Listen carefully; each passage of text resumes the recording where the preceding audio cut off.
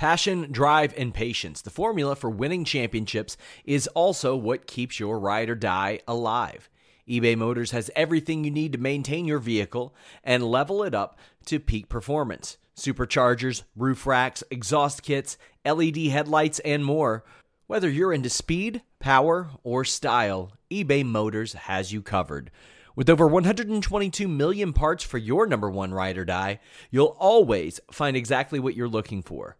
And with eBay Guaranteed Fit, your part is guaranteed to fit your ride every time or your money back. Because with eBay Motors, you're burning rubber, not cash. With all the parts you'll need at the prices you want, it's easy to make your car the MVP and bring home huge wins. Keep your ride or die alive at ebaymotors.com. Eligible items only. Exclusions apply. This is the story of the one. As head of maintenance at a concert hall, he knows the show must always go on. That's why he works behind the scenes, ensuring every light is working, the HVAC is humming, and his facility shines. With Grainger's supplies and solutions for every challenge he faces, plus 24/7 customer support, his venue never misses a beat. Call quickgrainger.com or just stop by. Grainger, for the ones who get it done. Yo. It's Grapsody with Will, Phil, and Reg, trying to keep it real instead of what you usually get from these talking heads. It's Grapsody, we're here to fill the void. 3 black fans, different perspective, got to fill your voice. Coming with the podcast, talking majors, indies in between. Yeah, it's all that, and we're down with Fightful, better fall back. Coming for respect, we connect like a ball bat. No need to double check, these are all facts. You're listening to us talk raps. You're listening to us talk raps. Will, Phil, and Reg. Yeah, we're Grapsody, here to talk raps. Yeah, we're Grapsody, here to talk raps. Welcome to another edition of Grapsody. I'm Will Washington. Philip Lindsay's also here. I am in the building. Ladies and gentlemen, we are officially in Mercedes Watch 2022, heading into 2023. We all now are sitting around basically waiting to see what this woman will do next. That's all.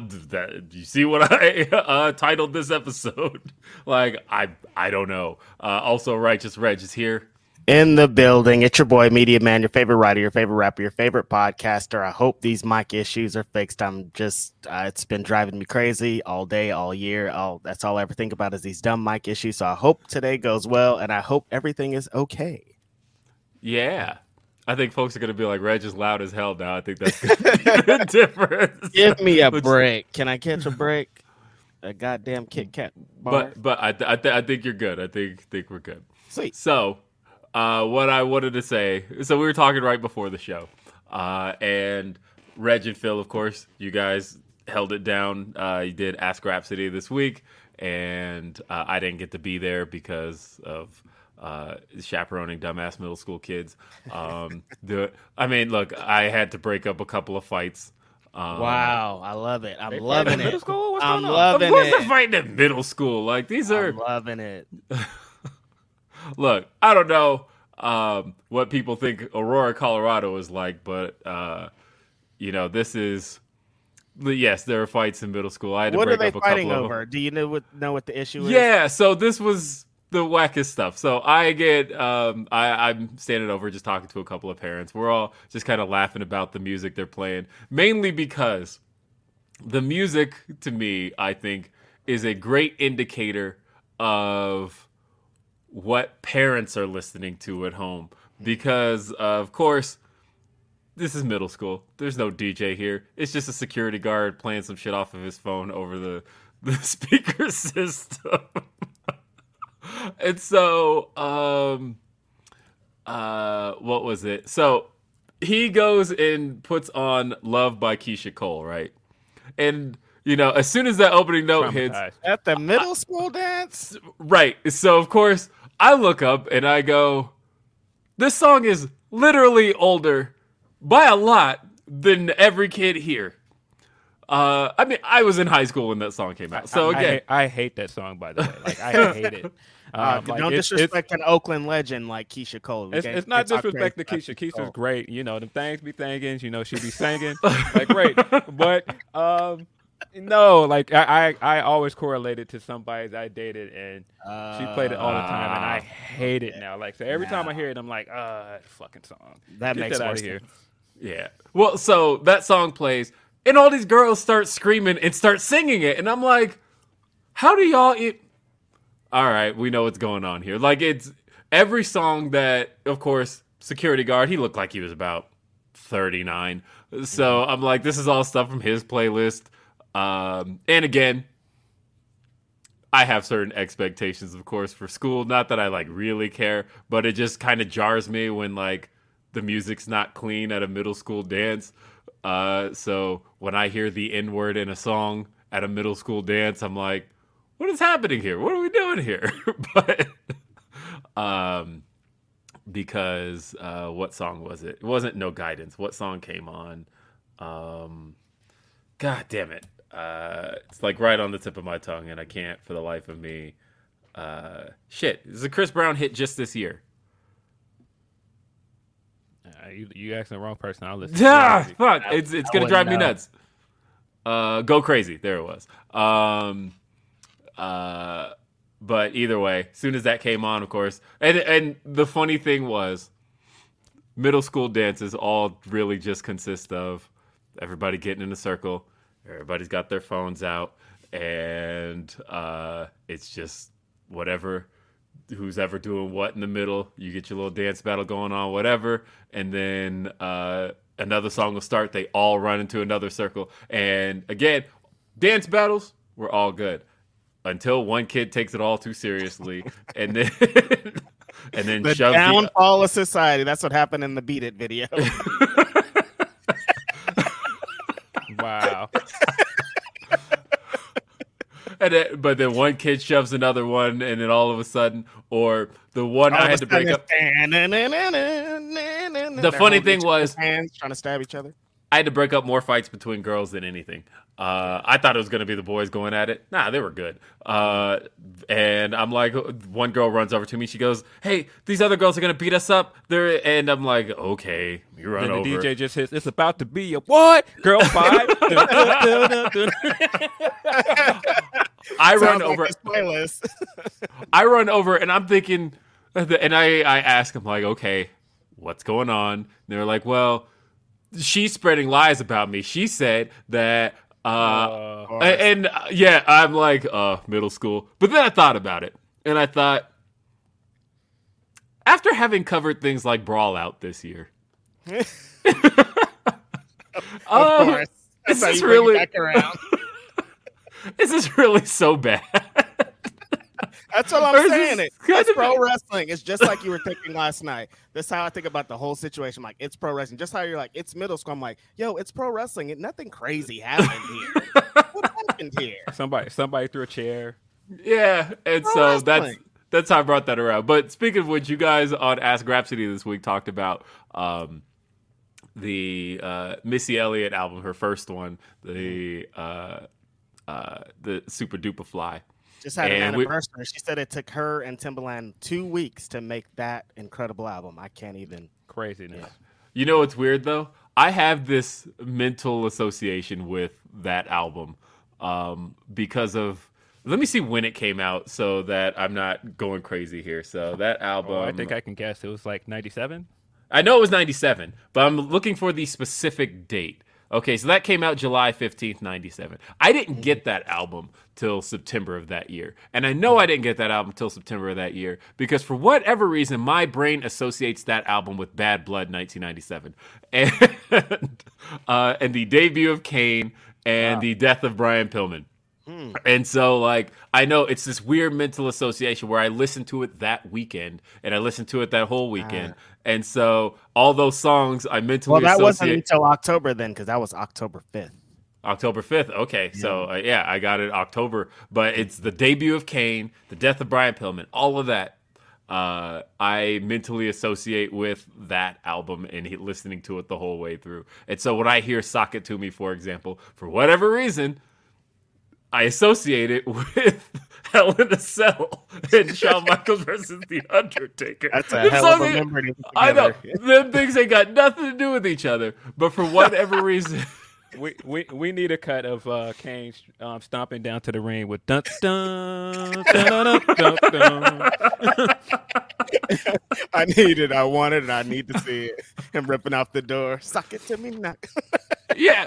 Honestly, that is, I don't know why, but those are the two things I associate. Yeah. Again, a lot of things in my life tie pro wrestling together, and that's one of those things where. Again, I've told this story on RBR before. I've hinted at it on Grapsody, but I literally lost my virginity the day Triple H returned at Madison Square Garden, and so those are two things. January 2002, huh?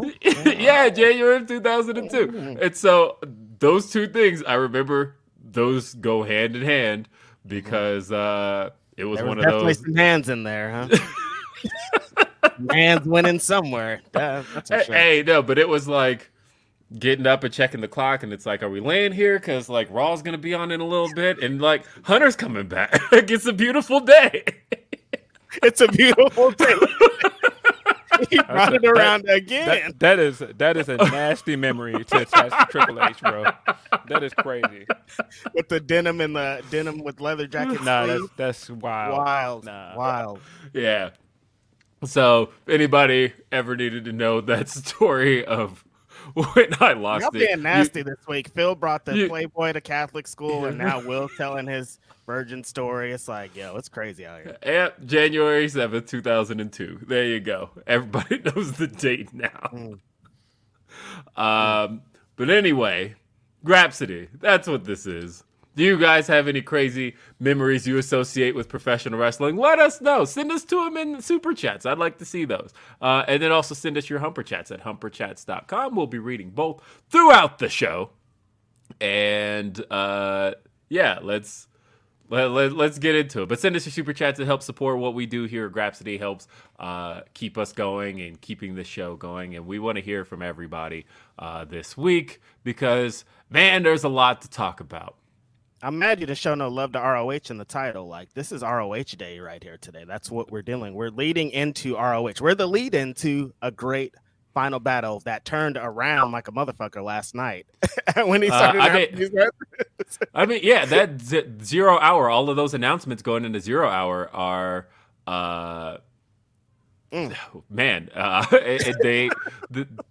look, if you had told me that I was going to get on the 0 hour Trish Adora versus Willow Nightingale on the 0 hour.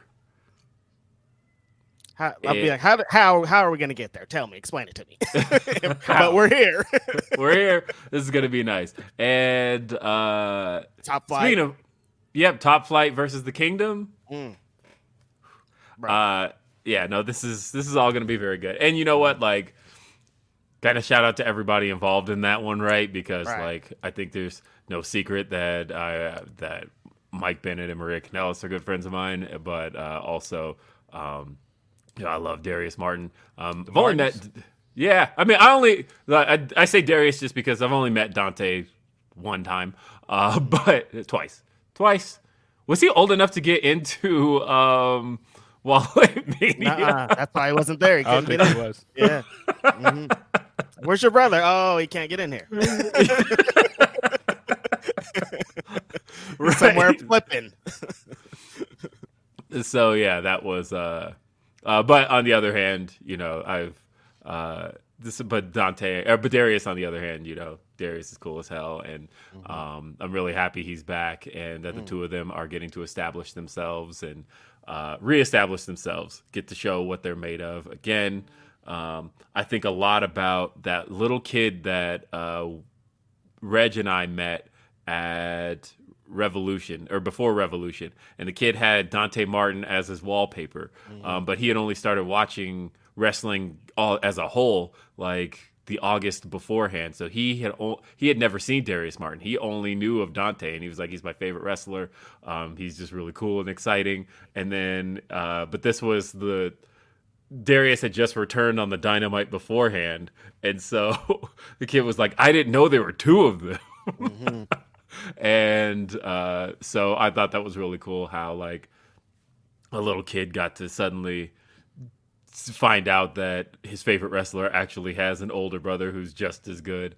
And then them two together doing all their tricks and the top flight shit. It's like, yo, what's going on here? That one finish that they did a couple nights ago, or was that this week or last week? Yo, they going crazy. Dante needs his older brother.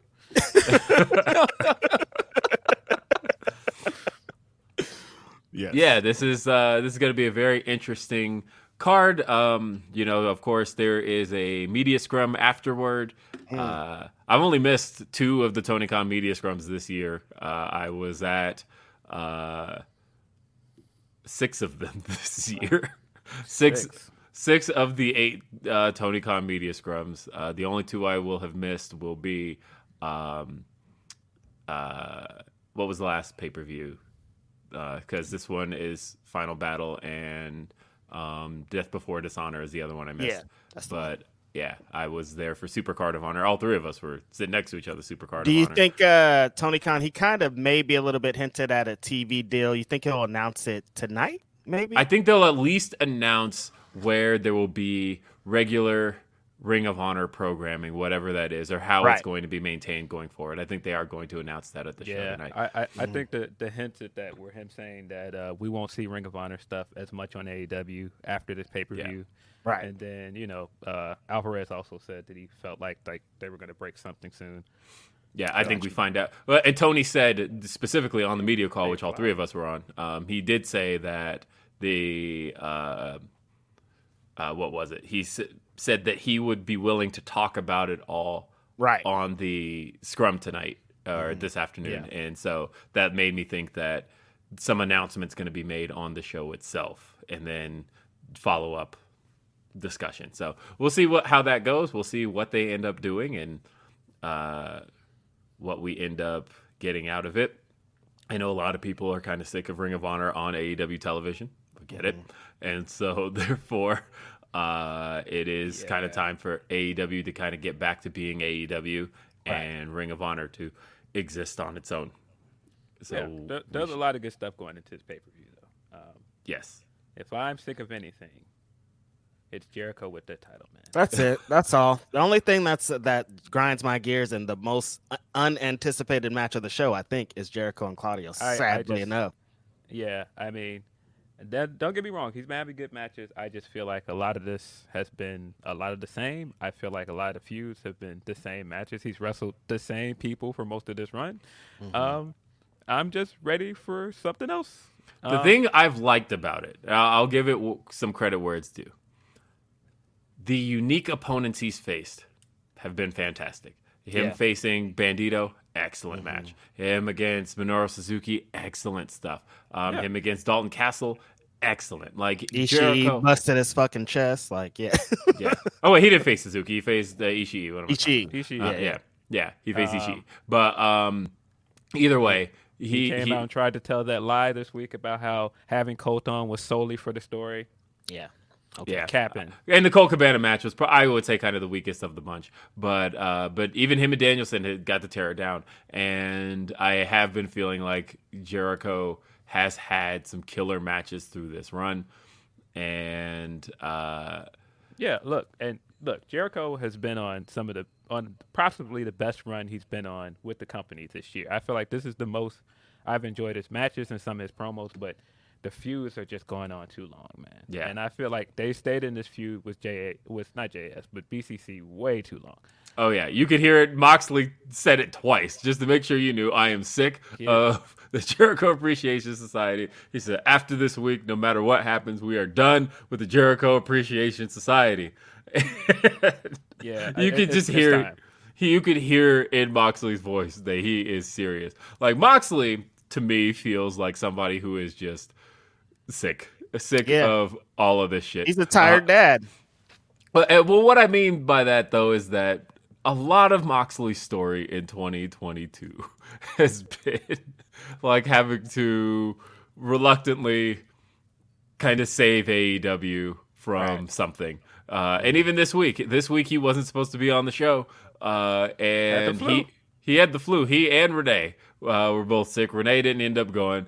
Moxley still had to come in to work, and he worked an awesome match with Konosuke Takeshita. Flu game performance. Come on, Mike Jordan, 23. This is crazy. With the flu? Are you sure you understand the story with Mox, by the way? Because I don't know if we have to, show people video packages and go back and explain why Mox and Hangman might be upset with each other. Why would Hangman be so upset, Phil? Clear. Phil, I don't get it. Upset? I don't know why he's mad. Why is he coming down to fight John Moxley? What's he mad about? What is he possibly mad about? He legally knocked them the fuck out. Legally. Of course, I'm having fun at some people's expense, but I thought that was one of the most odd wrestling takes this week of how people acted like they didn't understand why these people might possibly be mad at each other. Here, I can break this down in the simplest terms. These guys were both former AEW champions this year that are unhappy with the way they lost. There you go. Mox is frustrated because he got cheated, and he didn't get any comeuppance because Regal is now away, and Max is now champion, and he made that gross Burberry strap for the belt. Hangman has just been frustrated since he lost to Punk because of everything he said going into that feud and how he wanted to save the company from him. And he lost. He disappointed people again, which is kind of his long storyline from day one. And on top of that, his chance to be champion this year, he went up against a guy that beat him pretty handedly and almost put him on the shelf. Well, not almost put him on the shelf, almost put him on the shelf for good. Mm-hmm. And so, no, I see plenty of reason for him to be mad. And then he came out the night of and was like, nah, nobody in the back can hang with me. Nah, I would have felt the way too. Like, what are you talking about? What are you talking to, bro? Word. Yeah. No, I mean, I thought it was a silly argument too. I got my piece in on that on Twitter. Yours drew out Lance Storm, but I don't know how it did. That was interesting. Yeah. No, shout out to Lance though. I like Lance a lot. I do too. What I will say is, it has been kind of the story of Moxley's year, right? Like thinking about how he was supposed to take a 6-week vacation. That man has not had 1 week off since that 6-week vacation was supposed to start. But he was going to be off for 6 weeks after All Out. And instead, he's been on TV every week since All Out. And they just signed his wife look, we're not going to get any time away, so let's just have some time together. But, it's been a lot for him.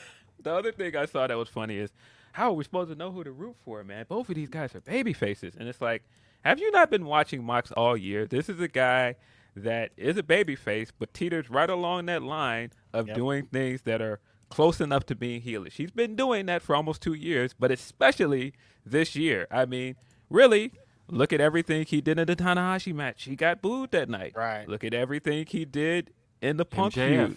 He got booed in Chicago that night. Look at the MJF stuff. He got booed a lot this year. He doesn't care about getting booed. The thing I said on Twitter is, I said, man, he's kind of like Kobe when he came back wearing 24, and that he enjoyed being booed. He enjoyed walking into somebody's hometown and silencing the crowd, and that's why Mox is great.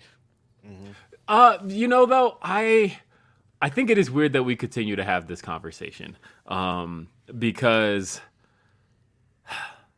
I don't know. I look at FTR versus The Acclaimed. I saw people going into that match, specifically longtime wrestling experts going, ooh, babyface versus babyface, this could hurt. The crowd's not going to know who to cheer for. Yeah. That crowd was just hot for everybody. Mm-hmm. They picked a guy that they wanted to cheer for several times during that match, and it was Konosuke Takeshita. Right. But that's why Mox is so great. And those. Oh no, but I was talking about FTR versus The Acclaim though, and how that specific match, who was the crowd supposed to go for, right? And it was like, but instead, what we ended up getting throughout the entirety of the match was just an hot atmosphere, Right. And That think concept is so foreign to vets. They don't understand it, even though we see it all the time now. Like, we see two faces wrestle each other all the time, and fans just pick. It'll be 60-40 or a little bit more, but most of the time it's like that. If it's hot, it's hot. Yeah, I think a lot of older guys in the industry have a problem with this idea of them not controlling who to sway the crowd to do, and just letting the crowd dictate the match. For some reason, they don't want to do that. Right.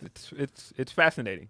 Like, I think obviously face versus heel is the standard dynamic, but when you have two hot acts and you have two hot acts that the fans are behind, I think there's no more fun atmosphere to me than when the crowd just wants to see both these fucking guys get it on and do it. I mean, who is the face in FTR versus the Briscoes? I don't feel like there was one. It was just two really hot acts. And at the end of the day, I still have not been in any atmosphere that felt like that shit from the moment these guys were in the ring together. Half the audience screaming for FTR, half the audience screaming for them boys. And it was just electric the whole way throughout. When you have two acts at the top of their game, WrestleMania 17, guys, like, that was the main event was the two hottest baby faces WWE had ever had. Now, granted, Rock was obviously in enemy territory because it was Texas. But even still, just the build-up idea of we have two of the hottest babyface acts we could possibly have in Rock and Austin. And to me, still greatest WrestleMania of all time. I don't know. I'm never against the idea of babyface versus babyface when they're hot enough to do it. Obviously, that's not something I would do on the low end of things. But when you have something like what you had with the Acclaimed and FTR this week, do it. Yeah, and I'm sure we'll talk about tag teams and stuff like that later in the show. Okay. Well, let's talk about a number of things. Let's read some Humper Chats, shall we? Let's talk with Kim Possibly Free. Says, for Grapsody, hello. I won't be able to watch it live because I'm supporting my kiddo during her Lego League competition. Good. I mean, like, my son's in RoboCon, so I get that. And I'm pretty sure he's got something coming up on a Saturday, actually. So, but I think it's going to be after Grapsody, so we're good. But Kim Possibly Free says, however, I wanted to show some love as your podcast has helped me through the most challenging year of my life. Thank you. I'm glad we could do that. I always appreciate hearing that when somebody's going through some hard times, but if, you know, our banter and conversation and jokes and getting them jokes off are able to just make life a little bit easier for you for that little bit of time, I'm glad we can do that, and I hope we are able to do that for anybody who needs it. Right. Hopefully next year will be better for you. We appreciate that. Yes, we got Jason R. says, happy Saturday, my dudes. What match are you most excited for this weekend, and what match do you think will exceed expectations? I think Dog Collar is match of weekend, and STP versus Swerve in Our Glory potentially being the best match of the weekend. I had my answer on what I think would exceed expectations until they randomly decided to give us this Cobb and Grand Metalik match out of nowhere. And that is the one that I think is going to exceed expectations. Straight up. Obviously, I think the one I'm looking forward to the most is FDR versus Briscoes. But, yeah, Cobb versus Grand Metalik is going to be fire. And that other tag match, AR Fox and Blake Christian against Rush and Drastaliki. I can't say his name. But his brother, that's going to be an amazing match. I don't know. Like, that one can steal the show, too. There's a bunch of matches that they announced just yesterday that are crazy. But that Jeff Cobb match is going to be insane. Yeah, it's going to be great. Yeah. I'm looking forward to the show. I'm looking forward to all the wrestling this week. Because, look, NXT Deadline is happening this evening. The homie Denise Salcedo, as announced on NXT this week. Look, I sat through an entire episode of NXT for that announcement. so you got to see Bash Pro Braun? Yep, I saw the whole show. I sat through the whole thing because as Denise already tweeted, I knew about this announcement months ago. But and so I was excited for it and waiting for it to hit, and I wanted to see how it was going to come off and what they were going to say. So supporting my friend there, my co-host over on After the Week, and she got they made the big announcement that she's going to be hosting. And the funny thing was, if you were on the Shawn Michaels media call yesterday, one of the things Shawn Michaels said was that he wants to see more of that. That he wants to see more wrestling media people hosting those NXT kickoff shows. So damn, Grab City Boys at the NXT kickoff show is crazy. What's up, HBK? Gotta start watching NXT first. Oh, damn it! I knew there was the stipulation here. So, there's always a catch. Yeah. So Deadline should be an interesting show. I don't keep up enough with NXT to keep up with like some of the storylines, but every time I tune in and I see something like this fishing thing, I'm like, what are we doing? What is this, man? Yeah, I mean, so I maybe catch NXT in full like once a quarter. So I'm aware of all of the NXT talent that's happening. Like I'm aware of everything that's going on the show. This used to be must-see TV. That's why I'm laughing. I used to love NXT. It used to be like, yo, if I miss NXT, I can't. But now it's like, when does that show come on? I can't, man. I can't do it, man. I'm sorry. And I watch a lot of stuff that, isn't that great sometimes, but I just can't do it. Speaking of, Impact was fantastic last night if you guys didn't watch it. I haven't seen it. The main event's crazy, huh? That main event was fire, man. Alexander versus Speedball. If you have not seen this match, go out of your way to see it. Hour-long match. When you need mealtime inspiration, it's worth shopping Kroger, where you'll find over 30,000 mouth-watering choices that excite your inner foodie. And no matter what tasty choice you make, you'll enjoy our everyday low prices, plus extra ways to save, like digital coupons worth over $600 each week. You can also save up to $1 off per gallon at the pump with fuel points. More savings and more inspiring flavors make shopping Kroger worth it every time. Kroger, fresh for everyone. Fuel restrictions apply. Save big on your Memorial Day barbecue, all in the Kroger app. Get 3-pound rolls of juicy 80% lean ground beef for $3.49 a pound with a digital coupon. Then get select varieties of flavorful Powerade, Body Armor Super Drink, or Arizona tea for 77 cents each, all with your card. Shop these deals at your local Kroger today, or tap the screen now to download the Kroger app to save big today. Kroger, fresh for everyone. Prices and product availability subject to change. Restrictions apply. See site for details. It is amazing. I think it would have been really easy to go into that match and expect, all right, well, Speedball's just going to lose because they already had a storyline going with Bully Ray. But they did a really good job of making it seem like Speedball had a real chance of winning it. And Alexander had to go all the way into the edge of his bag to beat this guy. So, very good match. Sounds amazing. Let's see. We got a couple more super chats. I wanted to read these. This one here is from Chase. It says, my birthday was on Thursday, speaking of Thursday, and damn did Impact give me a good present. Speedball and Alexander taught a clinic. Much love to y'all. I have it on my DVR. I haven't had a chance to watch it. Yeah. Because that's one I wanted to give my undivided attention to. And, speaking of which, because we got a number of good interviews coming up this week. Speaking of Speedball, we've got Veda Scott we're going to be talking to this week. So if you got any questions for her, definitely send them our way. And we're also going to be there's a lot we're going to be doing here. And because I also mentioned, I already announced it. That's right, because I was on Listen Your Boy, because we're also talking to Willow Nightingale this week. So yeah, on Ask Grapsody, I was trying to thought we were still keeping it a secret. I was like, yeah, we got a blah blah blah coming up. They're like, yeah, Willow's coming up, and I was like, wait, what? How do you guys? What do you mean? How do you know? But they're like, oh, Will already gave up all the deets. I'm like, yeah, all right. We were talking about all the interviews and stuff we got coming up. So yeah, we're interviewing Willow Nightingale coming up this week. We've got a Danny Limelight interview that we're dropping this week as well. Look, we're gonna be just ramping up these interviews here. I coming like up. This is cool. All these interviews, I'm having fun. Closing out the year strong for you guys, man. Yes. But yeah, nah. If you haven't watched that match, go out of your way to watch that match. And happy birthday, Chase. Happy birthday. Yes, happy birthday. Let's see. Mets fan for life says SmackDown was not entertaining to me. The show format just kills the momentum, enjoyment. Someone convince me I'm wrong, please. I didn't mind SmackDown this week. I still haven't seen the Kurt Angle segment. I saw everything up until the Kurt Angle segment.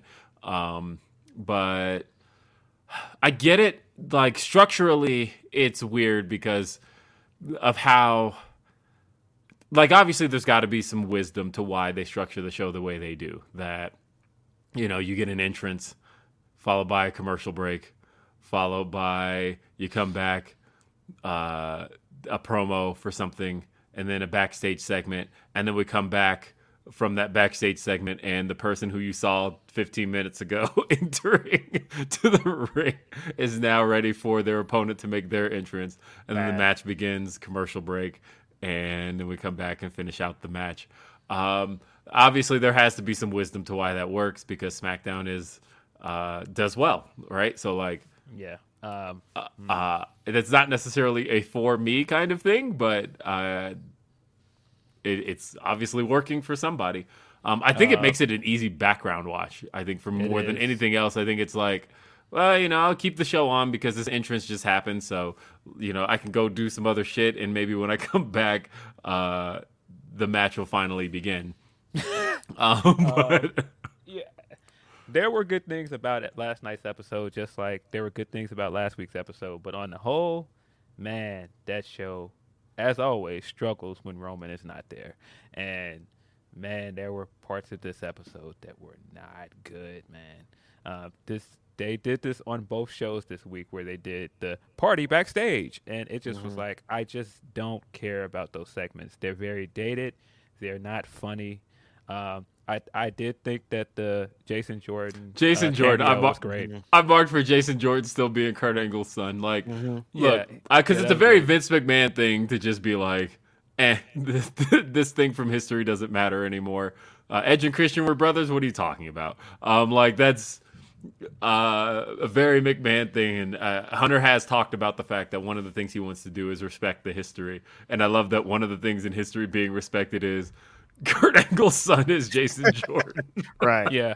So, yeah, the Jason Jordan thing was great. But as I noted last night when I was watching it, I was like, wait, he shook hands with Shinsuke Nakamura, which is a bigger deal than any of that because if you guys don't know, he has his history with Nakamura. Nakamura is the guy that beat him to bring the IWGP Championship back to Japan after Brock took it away when he decided he was just going to take it back to the U.S. and not bring it back for reasons.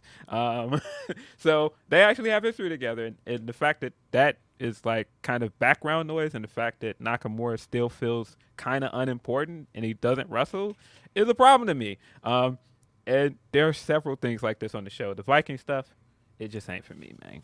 Ooh, not for me, bro. Nah, that was ain't for me, buddy. I mean, and so, you know, that was one of those times I had the thought of, you know, when they did the Legado del Fantasma versus the Viking Raiders, as soon as that kicked off, that was when I had the thought of, who are the fans supposed to care about here? Because these are two Legado, heel 'cause teams. they're cool.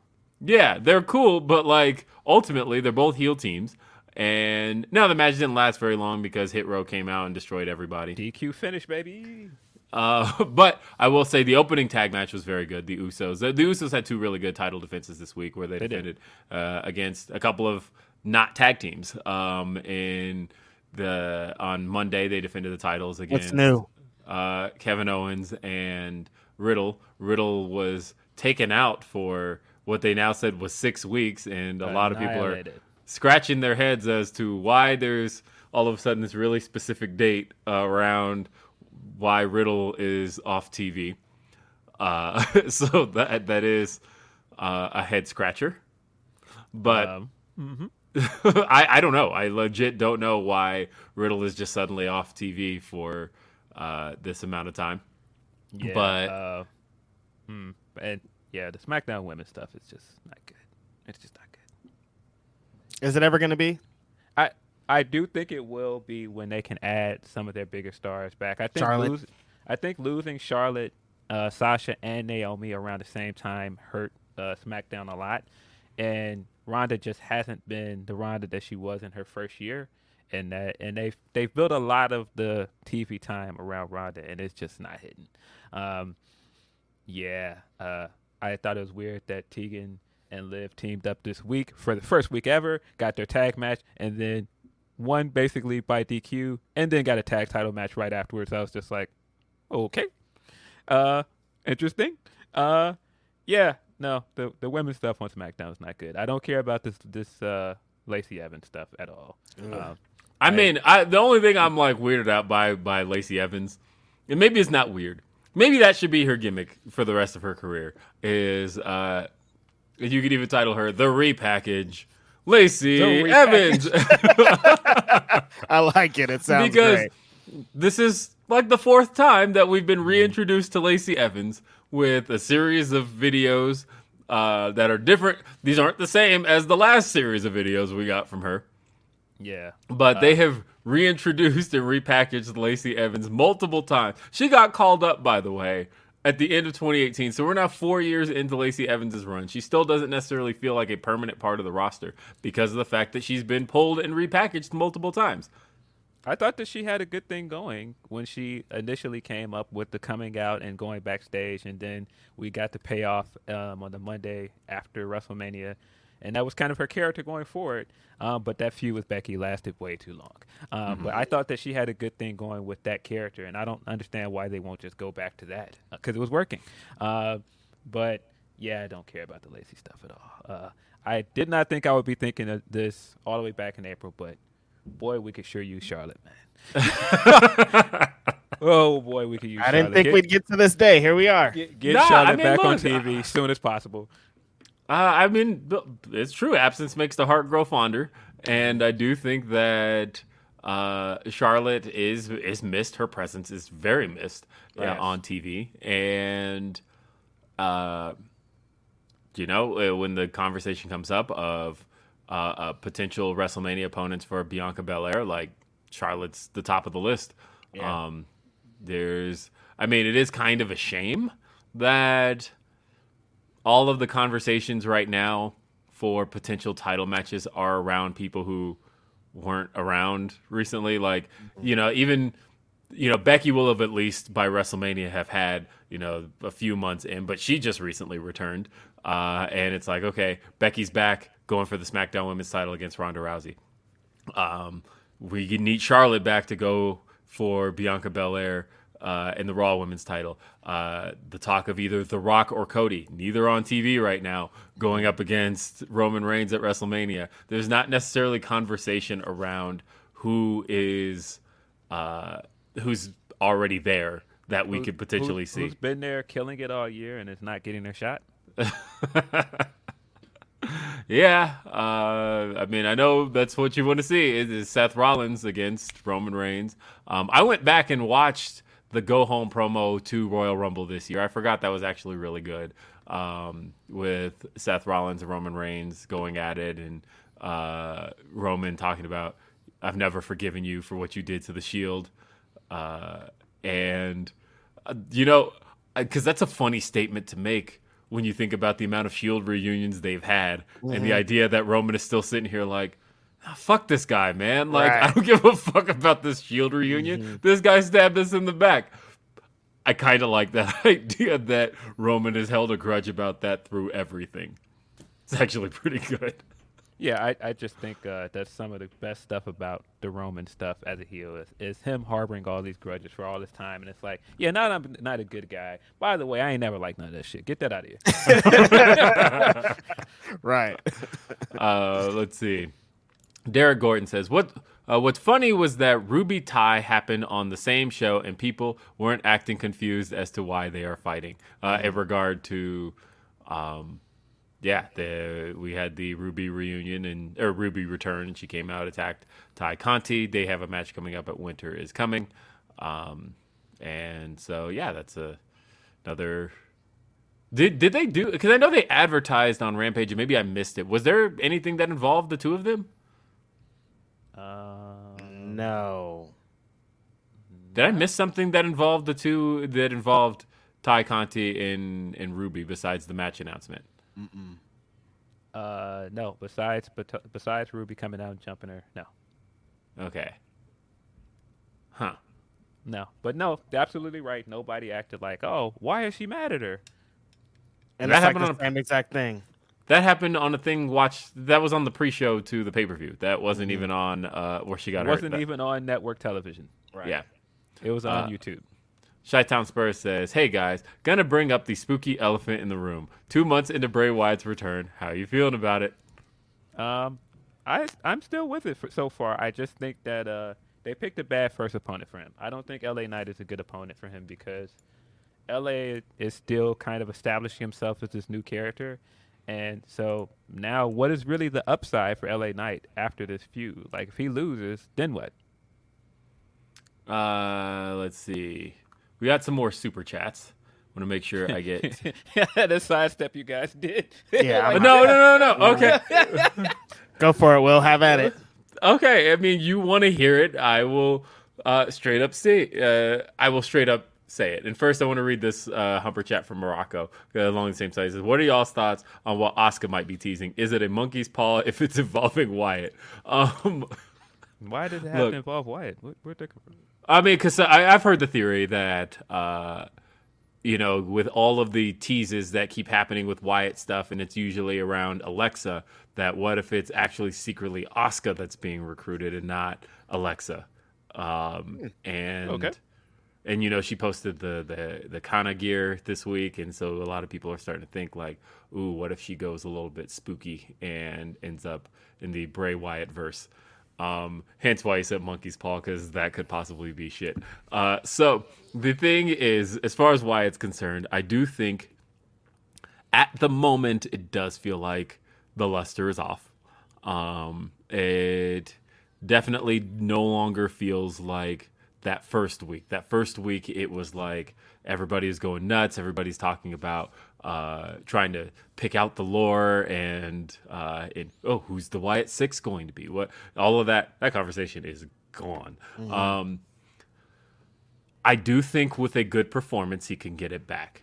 Maybe not all of that back. Obviously, you'll never have the hype of a debut or return back. That's a one-time thing. I do think with a good performance, he could get it back. But I also think that with a shit performance, it's gone. And so it's sink or swim for Bray Wyatt with whatever the first thing he does is. And because if it turns out to be like a Fiend match, it's over. I think that you're not going to get that conversation back again. And my homeboy, LA Knight, is not that great of a worker to carry him. I'm sorry. Yeah, I don't think that he was a good idea for a first opponent. I'm going to slightly disagree in that it's sink or swim because he's still getting some of the loudest reactions every time he comes out. And for that crowd that is quiet for everything, we talked about this last week, they're quiet for a lot of things. They get loud for him. True. And they don't get loud for a lot of things. So I think that is at least something to be optimistic about. I do think that they've been dragging on too long before he gets back in the ring. And I don't know if that's because, as we talked about, he's not in ring shape yet. I don't know if they're still trying to plot out what is next for him, but this is the thing that I've grown to have a problem with all the returns, is that they don't have a plan for anybody. They just bring people back and throw them in a pool and go, hey, all right, have fun, and walk away. And it's like, all right, well, where are we going with this? What's the direction? We haven't really had a direction for anybody that came back outside of maybe Cody, and you can make an argument they didn't really have a direction for him either. No, seriously. Either way, I'm still wait and see. I'm not down on Wyatt, even though like Bray Wyatt is some of my least favorite stuff in the history of pro wrestling. I'm not down on it right now. And a big reason for that is because I've always said that I feel like Wyndham Rotunda as a performer has potential. It's just none of the Wyatt stuff ever hit for me. I know it hits for Phil, so that's why I won't say it's bad. But I will say that is not. I mean, if you don't like it, you don't like it. Yeah, but that's the thing. It's not for me, and that's why I will say it's not for me. I don't have to say much more than that. Hey, we got some other ones, though. Jennifer says, making up for missing last week. Much love, gents. You are all amazing. Thank you for being uniquely yourselves. Thank you. Thank you, Jennifer. Whoa. Categorically for us. Josh Jones, is it categorically false that they had no direction for him? They basically were trying to stall until Money in the Bank, but that doesn't mean they had a direction. They had that man in one-off matches with Miz and wrestling Rollins 3 times in a row. That's not really a direction. I mean, yeah, maybe he was going to win the Money in the Bank, but we have no way of knowing that now. I mean, I think Cody definitely came back to WWE with a plan. I think that obviously there was a plan. Well, no, but I think that, you know, because he talked about the people he met with, that convinced him to come back to WWE. That he talked about meeting with Vince, meeting with Bruce Pritchard, and like they obviously gave him enough of a creative pitch that said to him, okay, like the other guys were not necessarily in a position to have a choice, right? It wasn't like, you know, they went to Hit Row and were like, hey, Hit Row, we got years of plans for you guys. It was like, hey, y'all ain't working, come back. Right. But like with Cody was already in another company and running that other company. And so it was like, okay, you guys, we have an idea for you. We see this for you. Come on back. And Cody obviously liked what they were presenting to him. So I think there was a plan for Cody. I think they were the bare bones of a plan. But when you say there's a direction, I don't believe they had months of storyline plotted out for him. I mean, like I said, I feel like, because you see what the stuff Teal was posting too, of like how you guys are really going to like what you see from Cody when he shows up. And like, I think, I really do think that he was, that he went with a plan. Whereas, like I said, everybody else was like, all right, these are all just like unemployed people. And Cody's a unique case too. I think Cody, like I said, he came in with aspirations for things that he wanted to do. I don't think anybody else was allowed to come in the room and do the same thing that he did. No, I don't think anybody else had the ability to, because they didn't necessarily come with a whole lot of leverage. They didn't necessarily come in with, hey, I just came from the other company where I was literally holding one of their championships while not under contract, because Cody's last match for the TNT title, where he dropped it to Sammy Guevara, he was not under contract when he had that match. And so, just gave y'all a 5-star classic, not on contract, and y'all hated this man on the way out, man. Thankless task over there, man. Right. I mean, I guess the only other person I can think of is probably like Damage Control. They had the bare bones of a direction because they had at least the stuff plotted out to Survivor Series, but that's about it. Right. Yeah. The in-between was whack.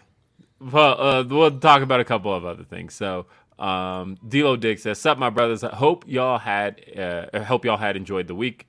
Mine was rough. I'm with you. I had a really, really, really rough week, and I have not quite recovered from rough week, and it may be a while before I do. So I'm with you, D-Lo Diggs, on that.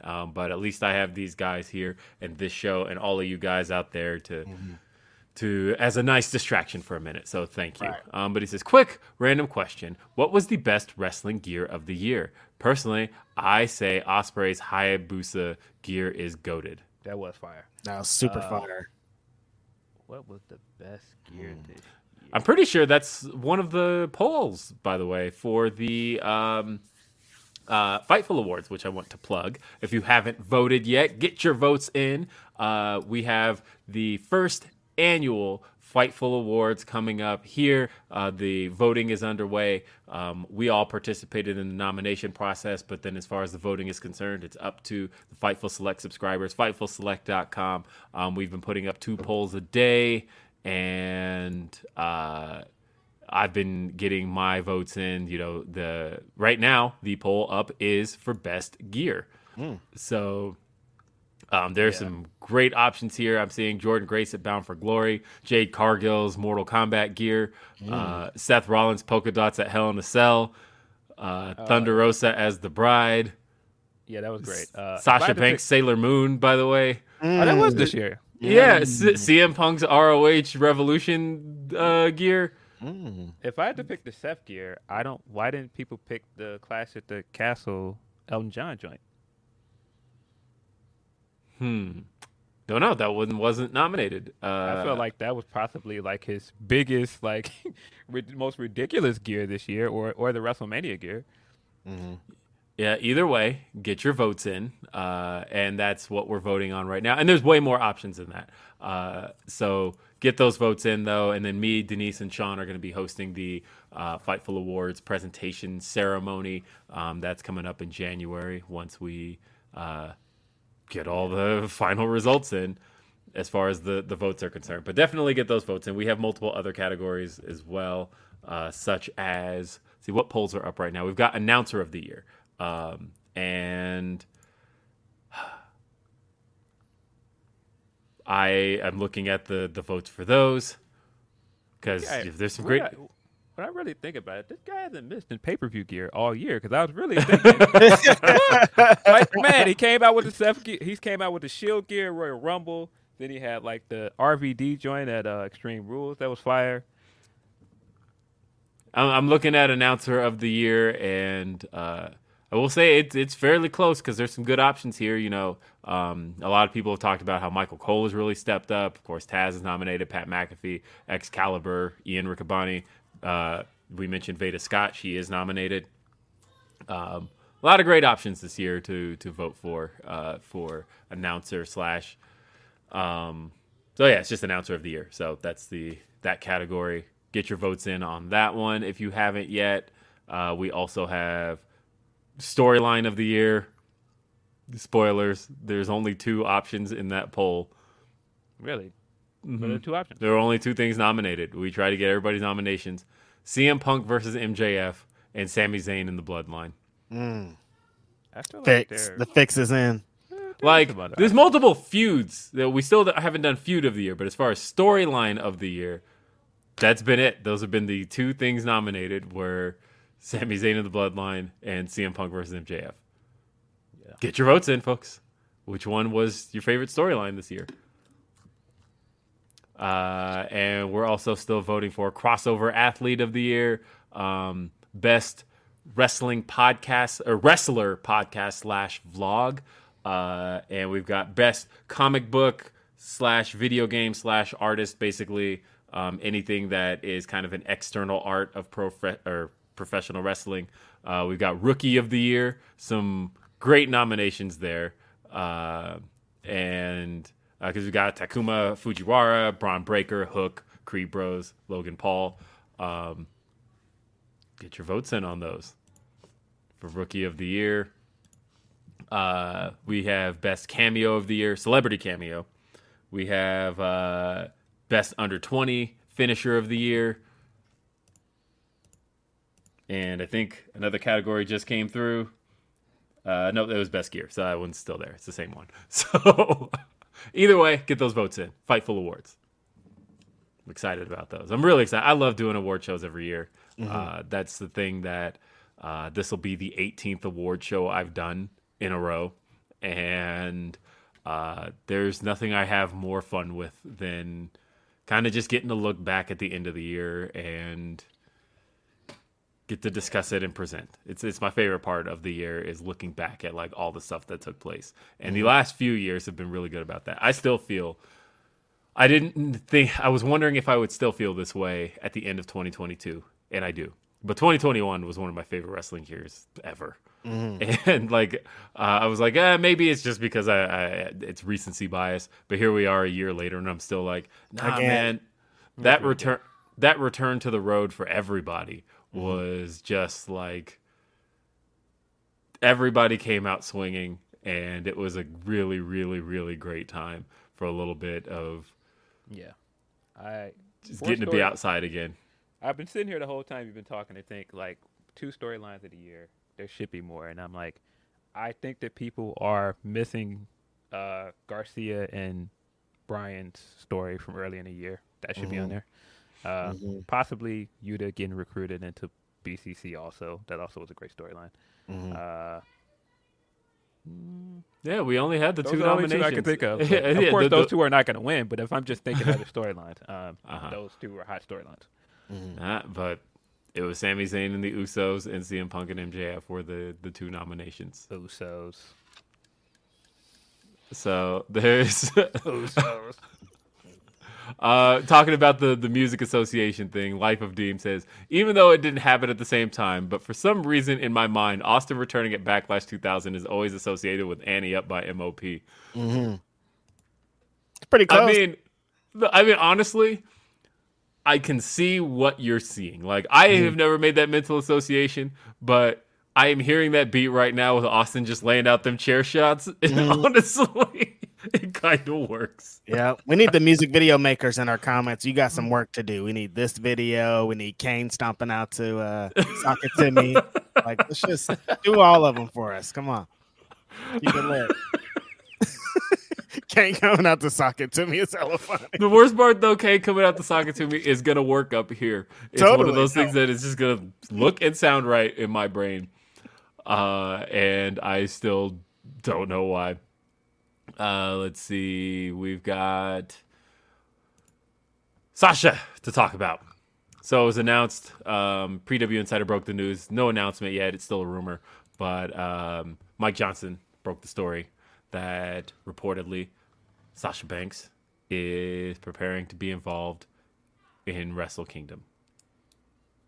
Yeah. How historic is it, though, that if this report is true, that New Japan went and sought out Sasha Banks? Because that's what the report says, is that New Japan is bringing her in. It's not like she's just showing up and buying a ticket, because I've seen people like, oh, she's probably just going to be in the crowd. Like, no, that's not reportable news, guys. Like, it is newsworthy if she just shows up. But no, nobody would just put out their report if it wasn't something like the company itself is bringing her in to be there.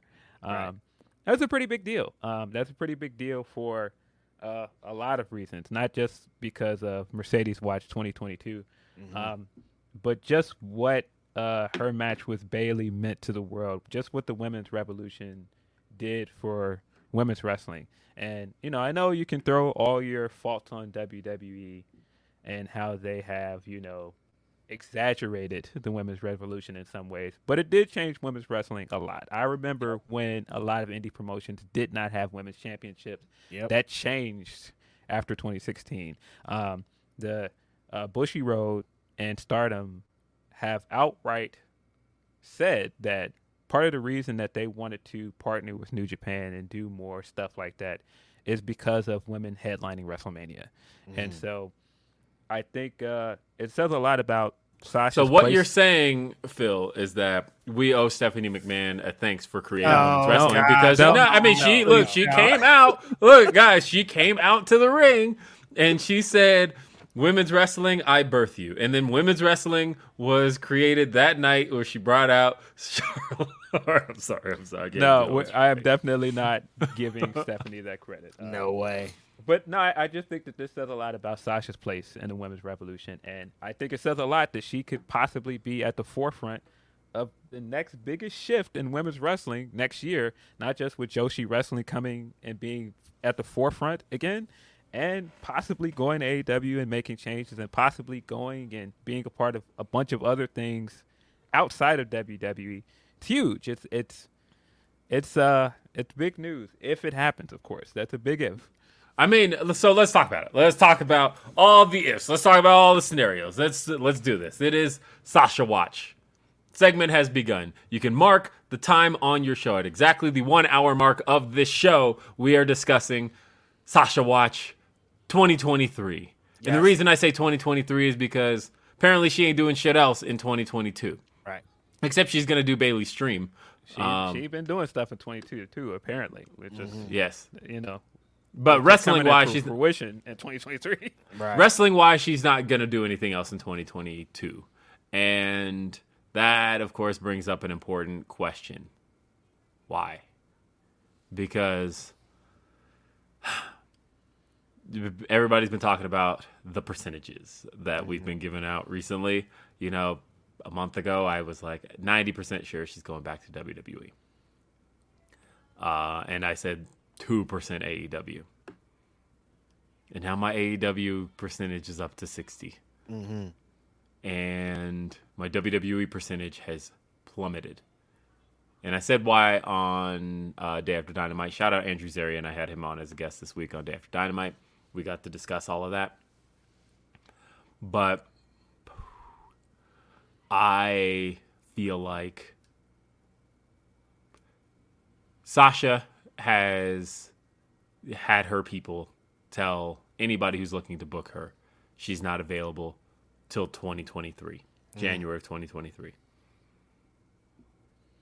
But she's not telling any of these people I'm not available at all. It says January 2023. Mm-hmm. The only people who have the ability to restrict her time on that is World Wrestling Entertainment. If WWE were where she were headed next, they could bring her back yesterday, right? Yep. Because that's the only restriction on time right now is a contract with WWE, who could easily just say, no, there's no time restriction on anything. Mm-hmm. And so this has me thinking about Raj Giri's report from earlier this year, back in June, where he did say that he's seen it, that she did get her release. There were talks of lawyers being involved, and that one of the big pieces of those stories back at the time was Sasha Banks will likely be released from a WWE contract, but it has a lengthy non-compete that probably goes, I recall at the time saying, through the end of 2022. All of this January stuff starts popping up, right? Mm-hmm. We are talking about Wrestle Kingdom coming up in January, and now all of a sudden AEW announces for the January 11th episode of Dynamite, Saraya is going to have a mystery partner versus the Pillar and the Killer, Britt Baker, and the AEW Women's World Champion Jamie Hayter. When I think about all of that, think about how last minute Tony tends to announce stuff. Mm-hmm. Like, literally, all these matches for this pay-per-view today, Ring of Honor coming up in literally an hour and a half. All of those matches were announced, a lot of them, last night. The tag title match was announced on Wednesday. Like 13 hours before the show, he's like, here's all the matches.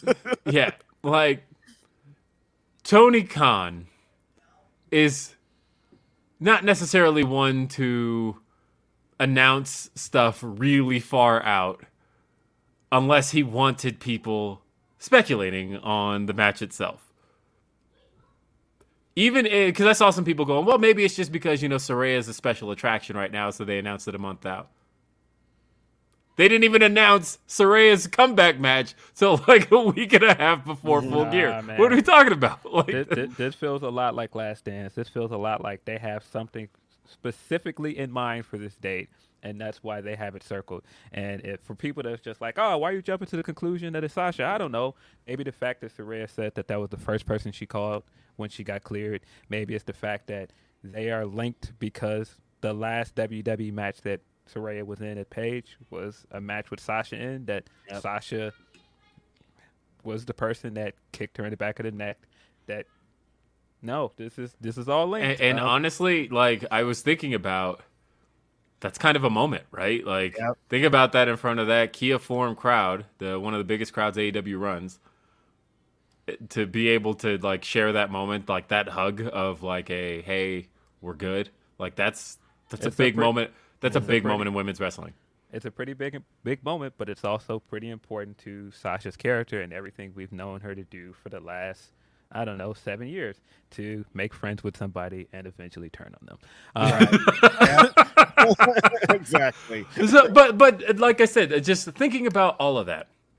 And I talked about a conversation I had with somebody in AEW, and they specifically said to me, I don't, we talked, Fightful Select has a report out that, we asked around in AEW, and nobody really has an answer or is willing to give up an answer, but at least is saying the idea of her being in AEW is really exciting. And that if it is her, holy shit, the women's locker room is like rubbing their hands together about ideas they got, and they're hoping that's who it is. And the statement I got from somebody in AEW was along the lines of, Tony wouldn't announce a match this far out, because it's over a month away. Look, right now, this episode of Grapsy, this is December 10th.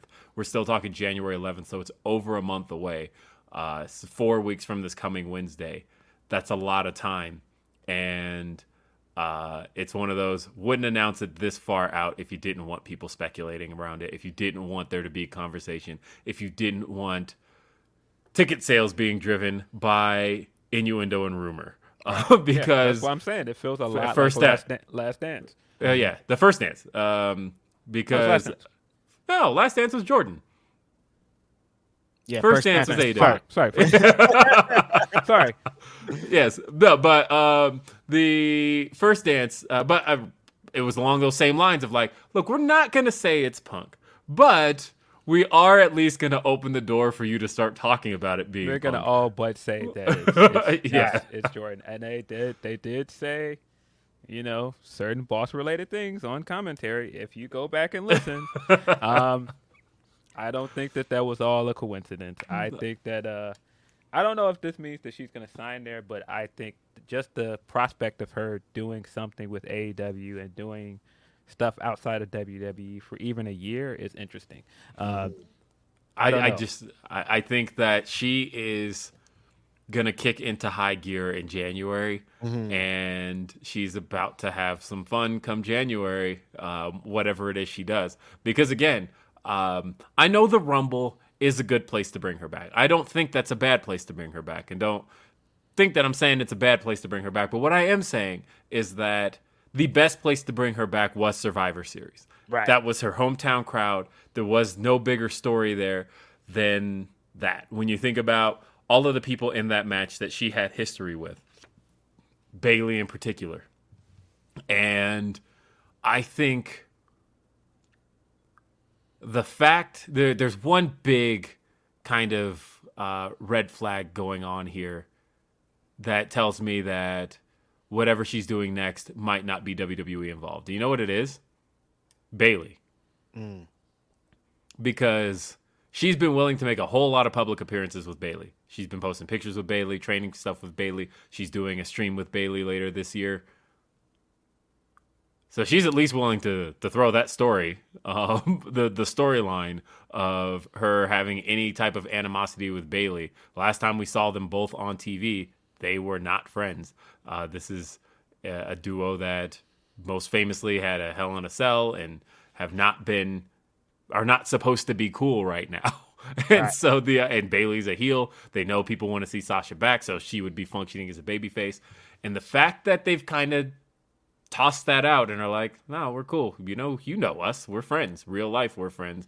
Tells me that behind, or at least, like I said, there's, because to me, the story going into Survivor Series, if you were going to bring her into Survivor Series, would have been having her on Team Bianca, like as a reluctant person, but ultimately Bayley's the true enemy because Bayley is who she is because of all of this. And that didn't happen, right? And it was like, well, maybe they're waiting and all that. And then she turns around just to make sure, shows up at the very arena at the Boston TD Garden 4 days later at a Celtics game. Like, nah, I'm in town. I'm in Boston. Yeah, I'm at this arena. And the only place that has the ability to bring her back at any time would be World Wrestling Entertainment. If she wanted to return to World Wrestling Entertainment right now, today, they could bring her back right now. No problem. Yeah. There'd be no restrictions on waiting. Yeah. But she told people, Conan reported on K100, she told people that she's not wrestling till January. Why is that? That's I don't know. The mystery. In August, I kept saying 100% sure she was going back. And I have reasons to think that, things that I heard, and just everything around it. The fact that, Trips was getting all of his people back at that time. If it was just Vince negotiating, I was like, no way, Sasha's gone.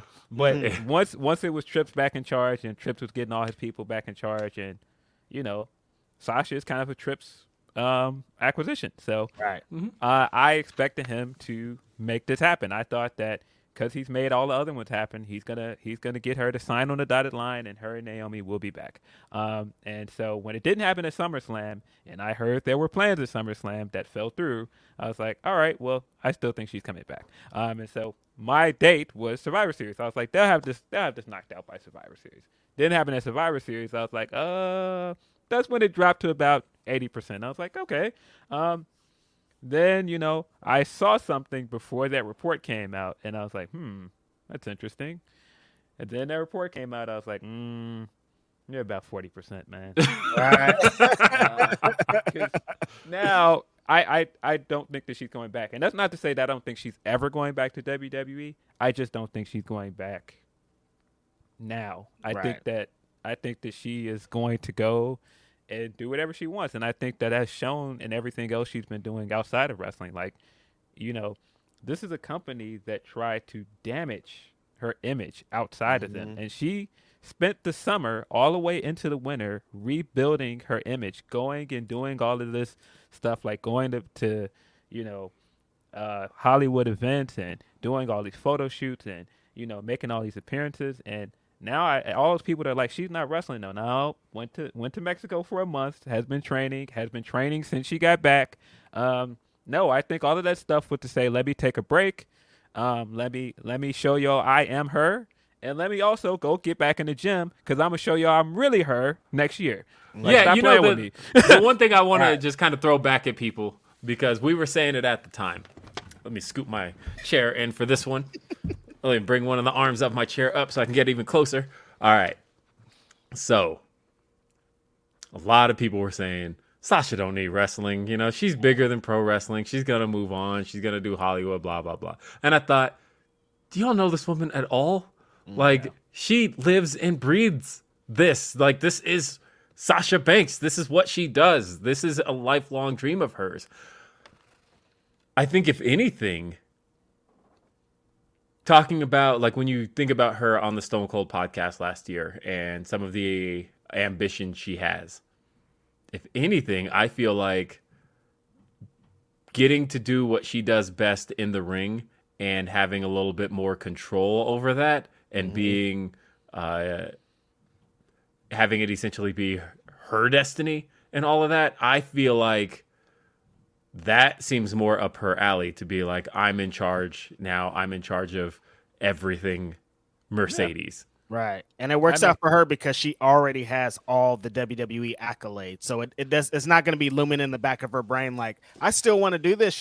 I did this. I main evented WrestleMania. Hell of Time women's champion. I've been in Hell in the Cell. I've been in all the big matches. Like, I have done everything I needed to do there. Man, Iron Woman in the Royal Rumble, all of the accolades she's had, like possibly the most influential women's match of the past decade. Right. No, I mean, she's done everything there is to do there, and except win the Rumble. Except the Rumble, yeah. Yeah, but I mean, she said in that same interview with Stone Cold that my dream was to wrestle in Japan before they called, and so I don't know. As soon as I saw that Wrestle Kingdom thing, I was like, nah, she's probably gone. She's out. Mm-hmm. I mean, this is going to be a really interesting Wrestle Kingdom this year because this Wrestle Kingdom is confirmed to have AEW talent in. We've got Kenny Omega on the show. And now that we have Night 2 announced, and because I know people were worried about Night 1 because Night 1 is the same night as Dynamite in Seattle. You're not doing Dynamite in Seattle without Brian. He's literally the main person on the poster. You can't. But Brian has talked about wanting to work Wrestle Kingdom, to work the Dome. So Brian's probably at Night 2, which is great because we got to get... Well, we got to get the Dome, is it? I don't think it's in the Dome. Night 2's not in the Dome. But at the same time, you still want to have Brian working Night 2 and just working in Japan. We still are owed a match with Zack Sabre Jr. And but this is all just crazy. Just the fact that she put that graphic of her wrestling Kairi up on her Instagram, and then Kairi reshared it, and none of us were like, that's probably just a dream match. Right. She could possibly come out and challenge her at Wrestle Kingdom. Like, that's enormous, man. That's crazy. That's crazy. I don't know how we got here. Man, this is going to be such a dope time. And because the thing is, we already have confirmed AEW talent, but we have WWE talent technically confirmed. Now, granted, it's a situation where the WWE talent still holds gold. Machine gun. but at the same time, WWE could have just said, well, I don't give a fuck about any of that. Like, Vince would have just been like, I don't care. You're not working New Japan Pro Wrestling. Shinsuke's working Noah, so yeah, we're in different times. I know we are definitely in different times, but it's a Noah that has a working relationship with AEW to the point of where, as was talked about before the Shinsuke thing was approved, they went and asked Tony if this was okay. Like, and Tony was like, "Yeah, it's fine. I don't care." But just to make sure they didn't piss off their other partner. Yeah, the wrestling world is very, very, very, very different than it was before. I would not be surprised if Machine Gun does not lose on the last night of World Tag League, because people are like, he's gonna lose. I would not be surprised if he doesn't. And part of me would think that's very crazy. Carl Anderson strutting down to the ring with that belt with AJ Styles behind him. That would be nuts. Could you imagine? And I do think it's possible. I have people that are like, no, it's not going to happen. I do think it's very possible. And that is actually my bold prediction for next year. I do think that he will wrestle at Wrestle Kingdom. I could be wrong, but I do think it's going to happen. You think Carl Anderson's wrestling at Wrestle Kingdom, and you think he will have AJ Styles with him? I think it's possible. Just something about that video when he was talking about, man, you got to talk to my booker, and it cut to Gallows, and then he was like, I don't know, you think that's okay? And then it cut to AJ sitting next to him. I was like, interesting.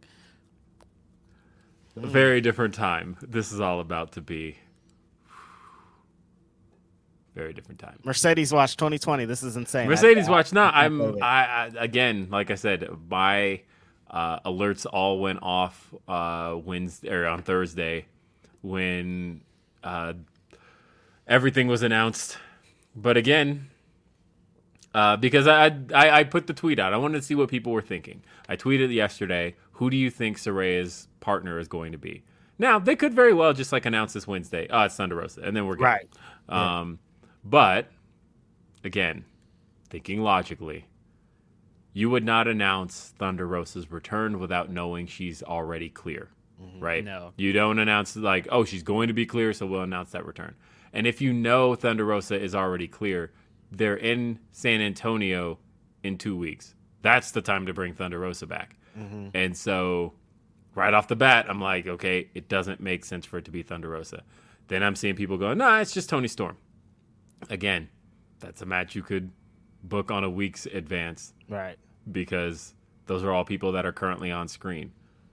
But why a month out, knowing that January is already this date that wrestling fans have been talking about this whole time, knowing that this is the biggest venue you're going to be running in 2022 or 2023.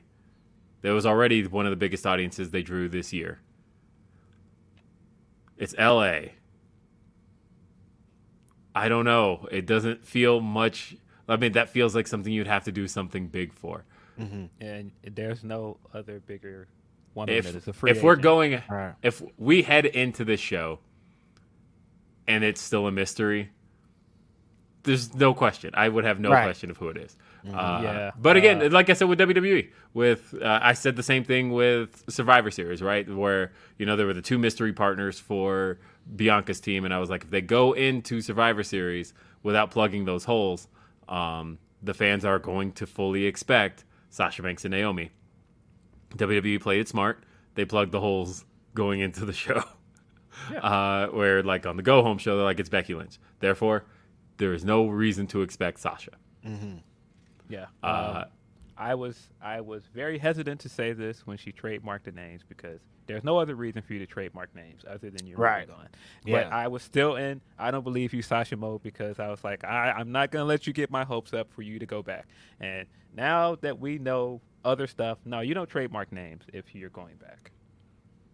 And so I just don't think she's going back. And I could be wrong, but things could change. Like I said, like, it is WWE, so they could see all this announcement and be like, back in her phone, pitching the hardest they've ever pitched to get her back. You never know. That could be why she's doing this. It could be that she plans to go out and go on a world tour next year and, you know, come back with the bargaining chip of a lifetime and re-sign with them. I don't know. But I'm along for whatever she wants to do for the next year or so. Right. Because this sounds like so much fun. Mm-hmm. Not an Impact. Fam, every time I see Sasha and an Impact logo, I'm like, you guys, stop using your Photoshop. That's not going to ever happen. That's not going to happen. But I just, and also the fact that, yeah, I don't know, man. I'm tired of it, Will.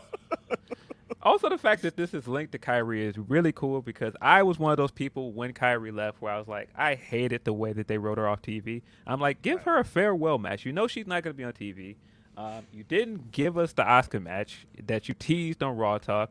You didn't really give her – I mean, she beat Bayley as champion, didn't get a title shot after that. And so I think the idea of her being the first IWGP Women's Champion and possibly being the person that stands across the ring from Sasha – next month is huge, and I think that's great for her. I think it's great for everybody involved. And of course, don't sleep on Tam Nakano. I know people are just looking past Tam and going, "Oh, well, now this means that Kyrie's going to win. It's just going to set up the match." Yeah, it probably does. But Tam had a great year this year, and I think it's great that she's getting to wrestle in the Dome. Words from Wills. Want to just read a couple of things. Salute to the Three Kings. If the three of you had to book your own individual long-term booking for Jade losing the title, who would it be against and why? Do you see her being women's champ in the future? Looks like my little joke is going to come to fruition last week. Didn't I make a little joke about Sasha and Jade? It was a joke last week. It's very real now.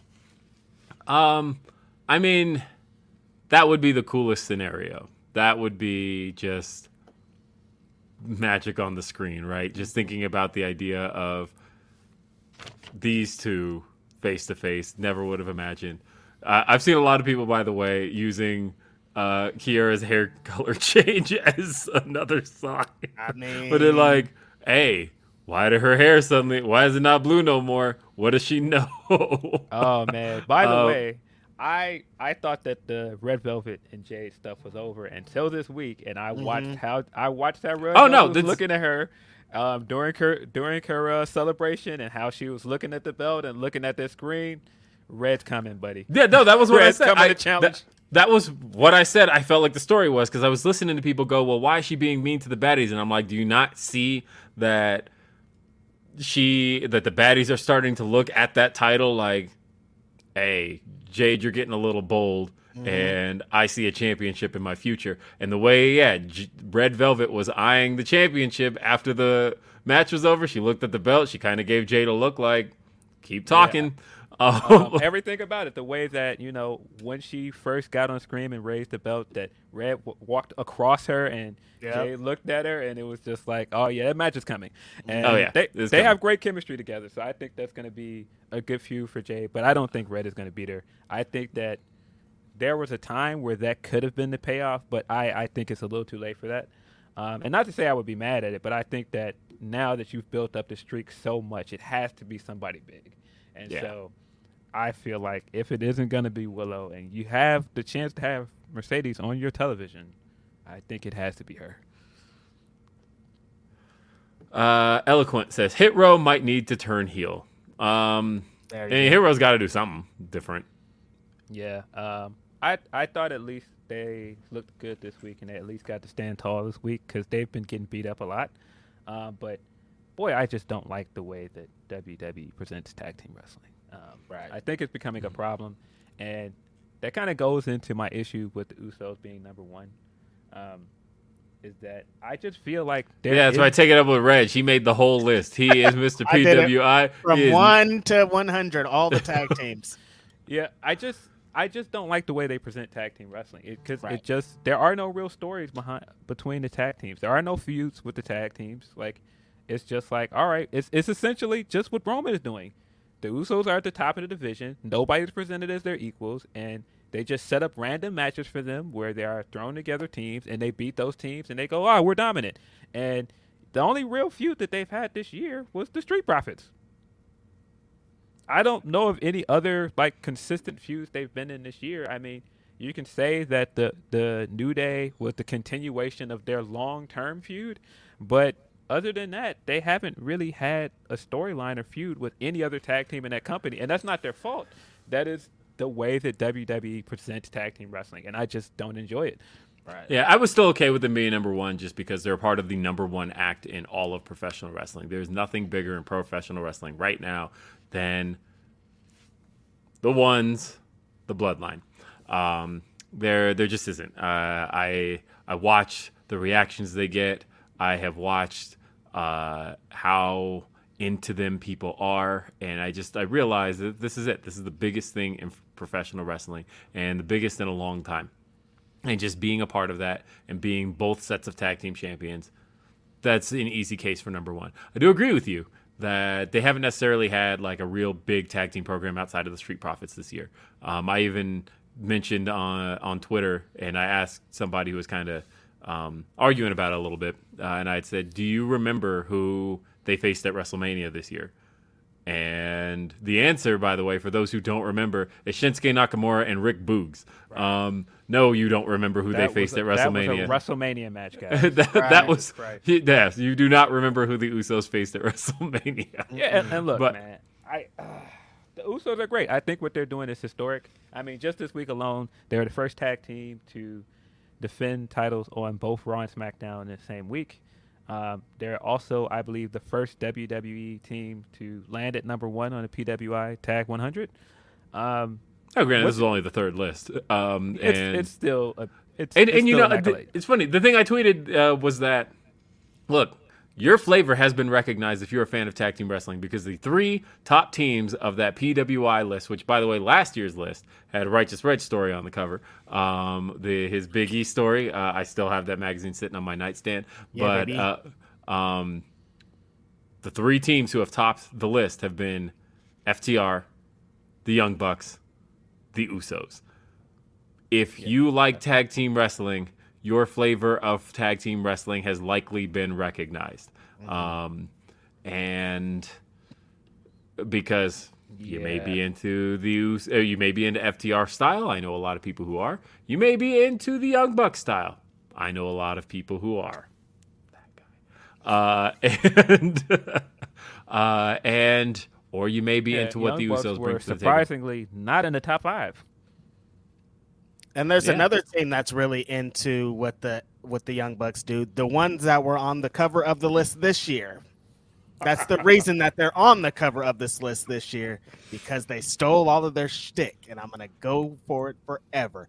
That's look, man, I'm not gonna. It's Roman residuals. They're on the cover. First off, the Roman cousins. I'm not gonna say all that. All right, Reg, because first off, I'd imagine the Usos were probably more so watching the Young Bucks versus the Briscoes, and we're like, hey, just give us all of that. But right. Yeah. No, I love the Usos. I really do. But they really are what would happen if like you had the Young Bucks versus the Briscoes, which has happened over 50 times, by the way. And somehow an explosion happened, and it merged them all into two people, and then all of a sudden the Usos came out. Because like honestly, I've always liked the Usos. I'd like the Usos from the time they stepped into WWE. Although, I thought Bret Hart's introduction of them, where he was like, "Those are the Oozles," and I'm like, I don't think that was like I don't think that was their name, Bret. But thank you. Those are the Oozles. But when they came in with Tamina, they didn't really have like much of a style to them.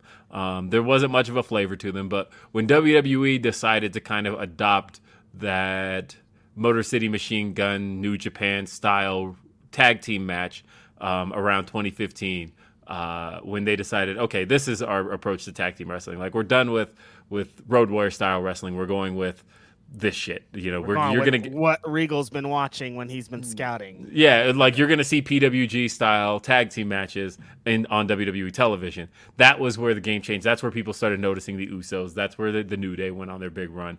It was having those types of matches. So like, I think anybody who claims that there's no influence there, I think is kind of living in denial, because you could just see absolutely are. Yeah, you could see the rise in that style of wrestling across other promotions, and then right around 2015 is when WWE decided to adopt it themselves, and that created what WWE has today.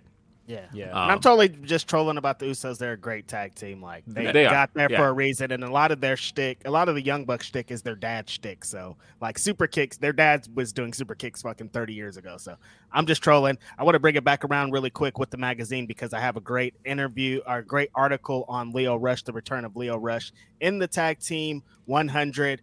Double Lio Rush, shout out to him and Yo, who are now in the finals of the Super Junior tag out in New Japan. It's a lot going on. Lio has been killing it in his New Japan run. If you haven't seen any of it, you should definitely check it out. Also, Kevin Knight has been destroying it out there with Kushida as his tag team partner. There's a lot of dope shit going on in New Japan. Kevin Knight is looking fire, man. That drop kick is top tier, bro. Insane. Let's get back to some super chats. Evil Diva 1978 says Raw Live versus AEW Live. AEW better fan experience. Far and away. I'd say that, and I've been to a lot of shows. I've been to over 50 WWE shows in my time. I've probably been to about like 14, 15 AEW shows. I'll say between the two of them, it's a very, very different approach to the show. Right. WWE has a lot of downtime, which I will say, if you're into standing in lines for merch or have to pee a lot, that's actually like a very good thing for you. Like if you're somebody who has to get up and go do shit, like between matches, like there's a lot of downtime when you're I remember being like kind of frustrated at the last Raw. This being a pitch for a wrestling show is crazy. If you like to not watch wrestling, come to the show. No, like I was at, like the last Raw I was at, right? Like the thing I talked about where somebody has an entrance and then they go to break. From the live fan perspective, you're just sitting there while this person stands in the ring. And so, it is one of those things where if you're somebody who gets up a lot and like has to go to the bathroom, do all of that shit,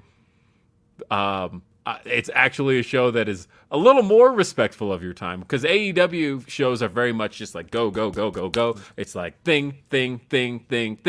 And if you're the type that has to get up, you're going to miss something because that's just... all you people were mad that Paul White was on All Out 2021. That's why it was there. Give you some rest. Give you a break. You would have thought the show was over the way people got, the amount of people who got up for Paul White versus QT Marshall. You would have thought the show ended. I took a video of how many people were hitting the exits, hitting the bathrooms during that match. And it was, I chose during Judas. I was like, you know what? I'm going to avoid some lines. I'm going to go get my CM Punk ice cream bar. As soon as Judas hit, I'm like, look, all these people, they're going to want to stand around and sing it. Head to the bathroom, and I did. Out of there, buddy.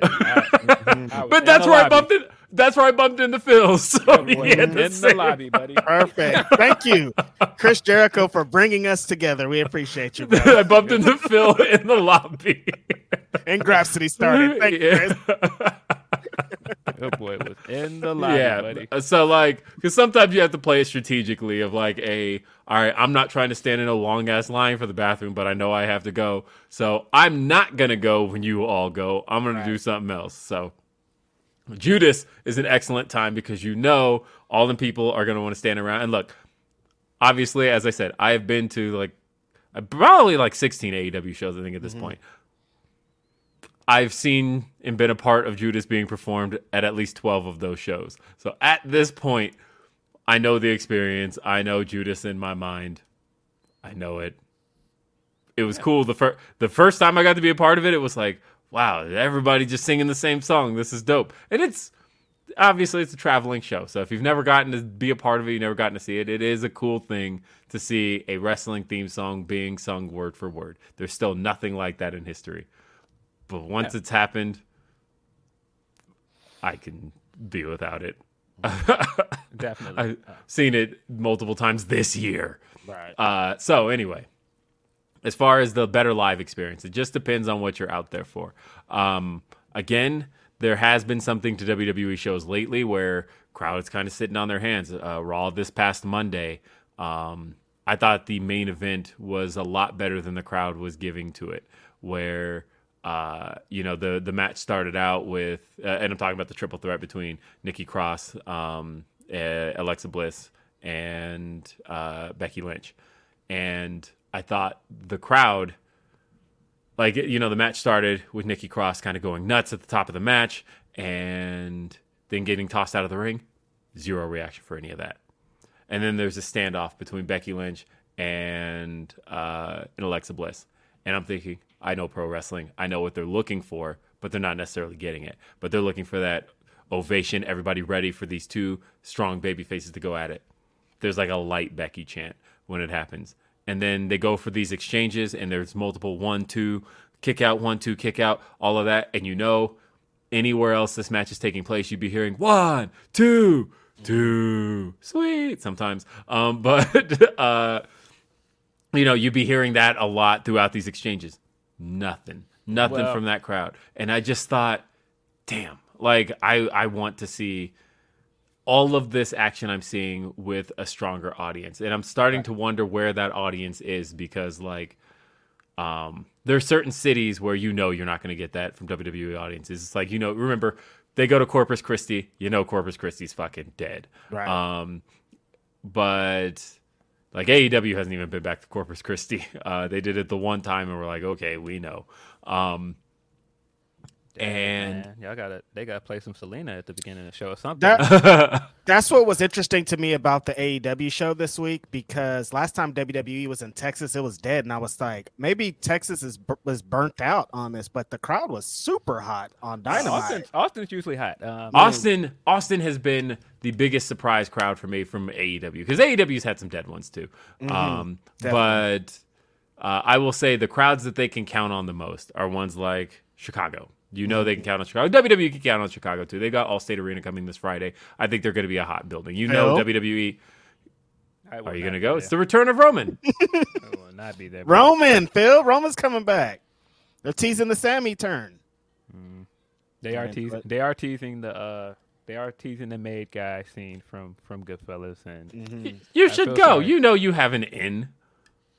Maybe. I don't know about all that. But, yeah, man, look. I if you made one phone call right now, you'd be get that buzz at that show. I don't know what you're talking about. Industry will. Look, yeah, I think it's two things that are happening here, though. I think that I think part of it is that Triple H has had to, reinvent the wheel with a lot of his wrestlers, and a lot of his people have lost a lot of their mystique, and Alexa's definitely one of them. I think that calling back to the Alexa and Becky feud a few years ago would have hit harder, because people took Alexa seriously, and I think a part of Alexa winning Monday was a part of rebuilding Alexa, because Alexa has been uninteresting for a while now, and so I think it was a lofty goal to expect people to pop for that moment, because I feel like Becky has sailed past her at this point. Alexa's not the star that she was 2 or 3 years ago. Right. She just doesn't have that kind of recognition with the fans anymore. She has her devout fans, but she hasn't done anything that interesting in so long that I didn't expect anybody to pop like they did. And I feel like some of that has happened with other people on the roster as well. I feel like the stuff with Asuka that they were trying to do another triple threat match would have hit harder as well if they hadn't booked Asuka poorly for years. And so that's part of why I think what she's doing on Twitter is leading to somewhere, because the only person that's really booked her well is Triple H. And so I think that this is him reclaiming one of his NXT projects and trying to go, no, I'm going to fix this. So, well, as far as Alexa Bliss is concerned? No, Asuka. Asuka, yeah, okay, yeah. I get that now. Sorry, I missed where we transitioned to Asuka from Alexa Bliss. I'm like, Hunter never booked Alexa Bliss well. That was No, I was saying in the other triple threat match, I think that's why some of the stuff of Asuka getting beat down at the end didn't hit the same, because they've booked her to be a loser for so long. So I think that now he's coming in I'm gonna fix this. They've never really booked you well, but I can fix it. Yeah. But going back to the question, going back to which is the better live experience, I will say, I don't know. I think it's just what you're there for more than anything else. Right, because like WrestleMania could be like if you're at WrestleMania, if you've never been there and you see all the spectacle, that could be a better show for you than a random AEW. So it depends.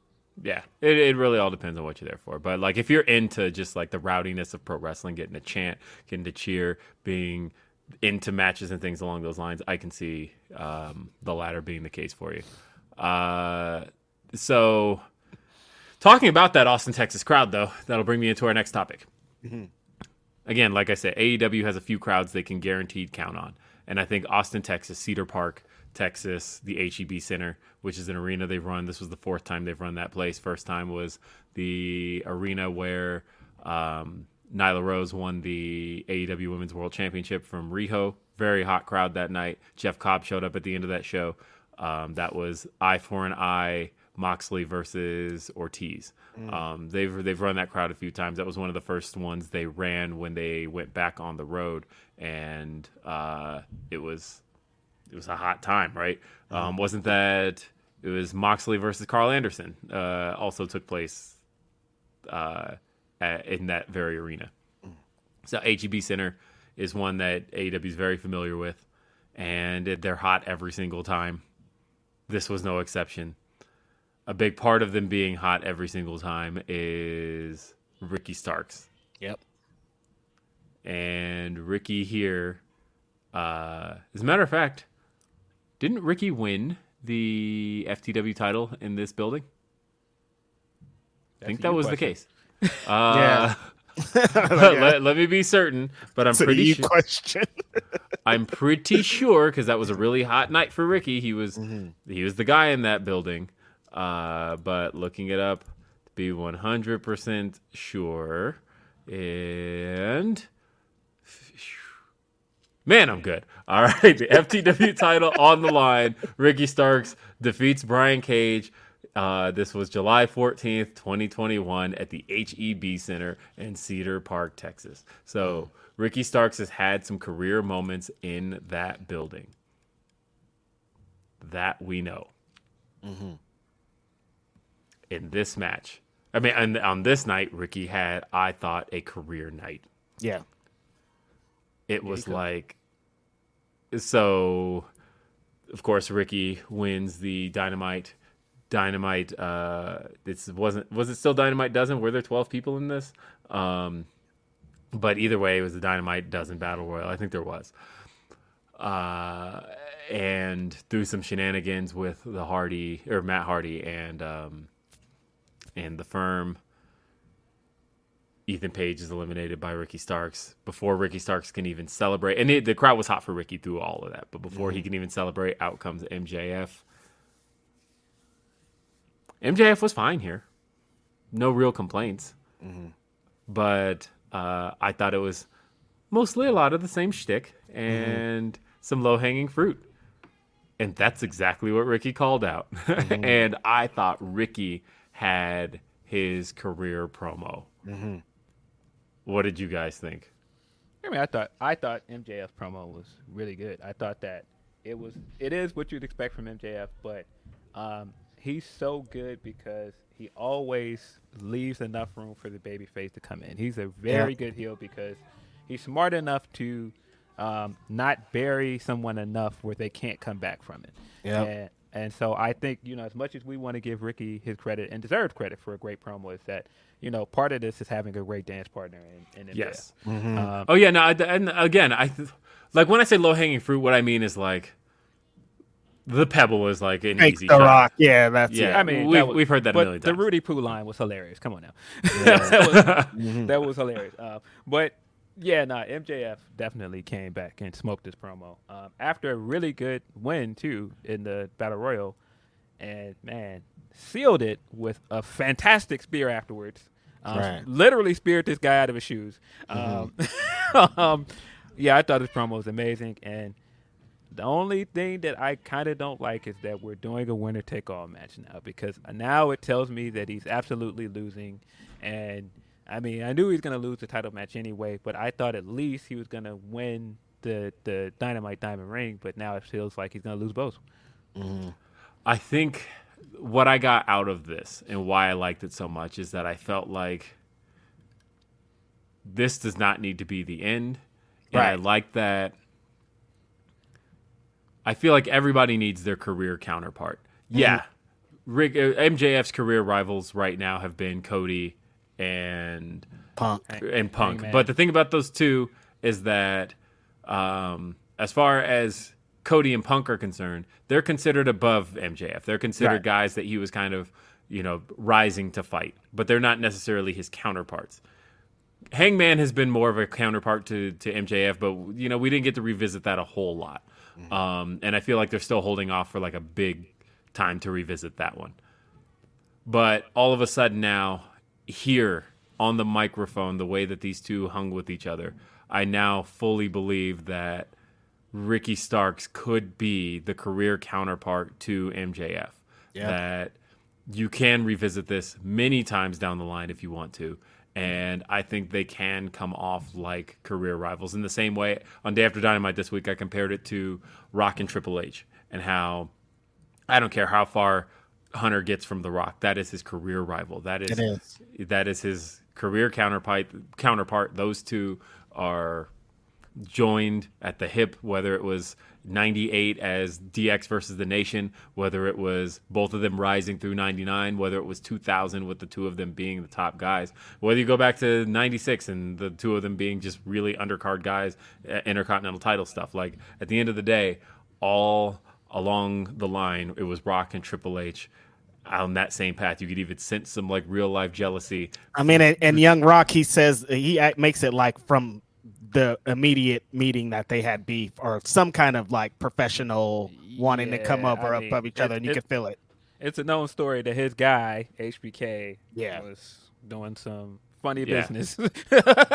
You know what I just thought about, dude? Because there's a famous story that The Rock hates Shawn Michaels because Shawn Michaels treated his grandma wrong. Shawn Michaels is nowhere to be found in Young Rock. There's not a Shawn Michaels cosplay. They don't talk about Shawn Michaels. You wouldn't think he existed in the time that they show. Like, he doesn't exist in the show. Look, I said this last year on the show. I have this working conspiracy theory in my brain that Rock went to Hollywood because Shawn Michaels came out of retirement. Like, it happened right around the same time where Shawn Michaels returns in 2002 and he's like, I'm back full time. And Rock's like, what else we got? I'm out.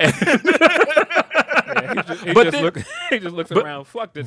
And like, I used to think that the whole time, right? I'm like, I wonder what's up with this. And my theory was confirmed in my brain. Conspiracy theory confirmed in my brain. When Shawn retired in 2010, Rock returns in 2011.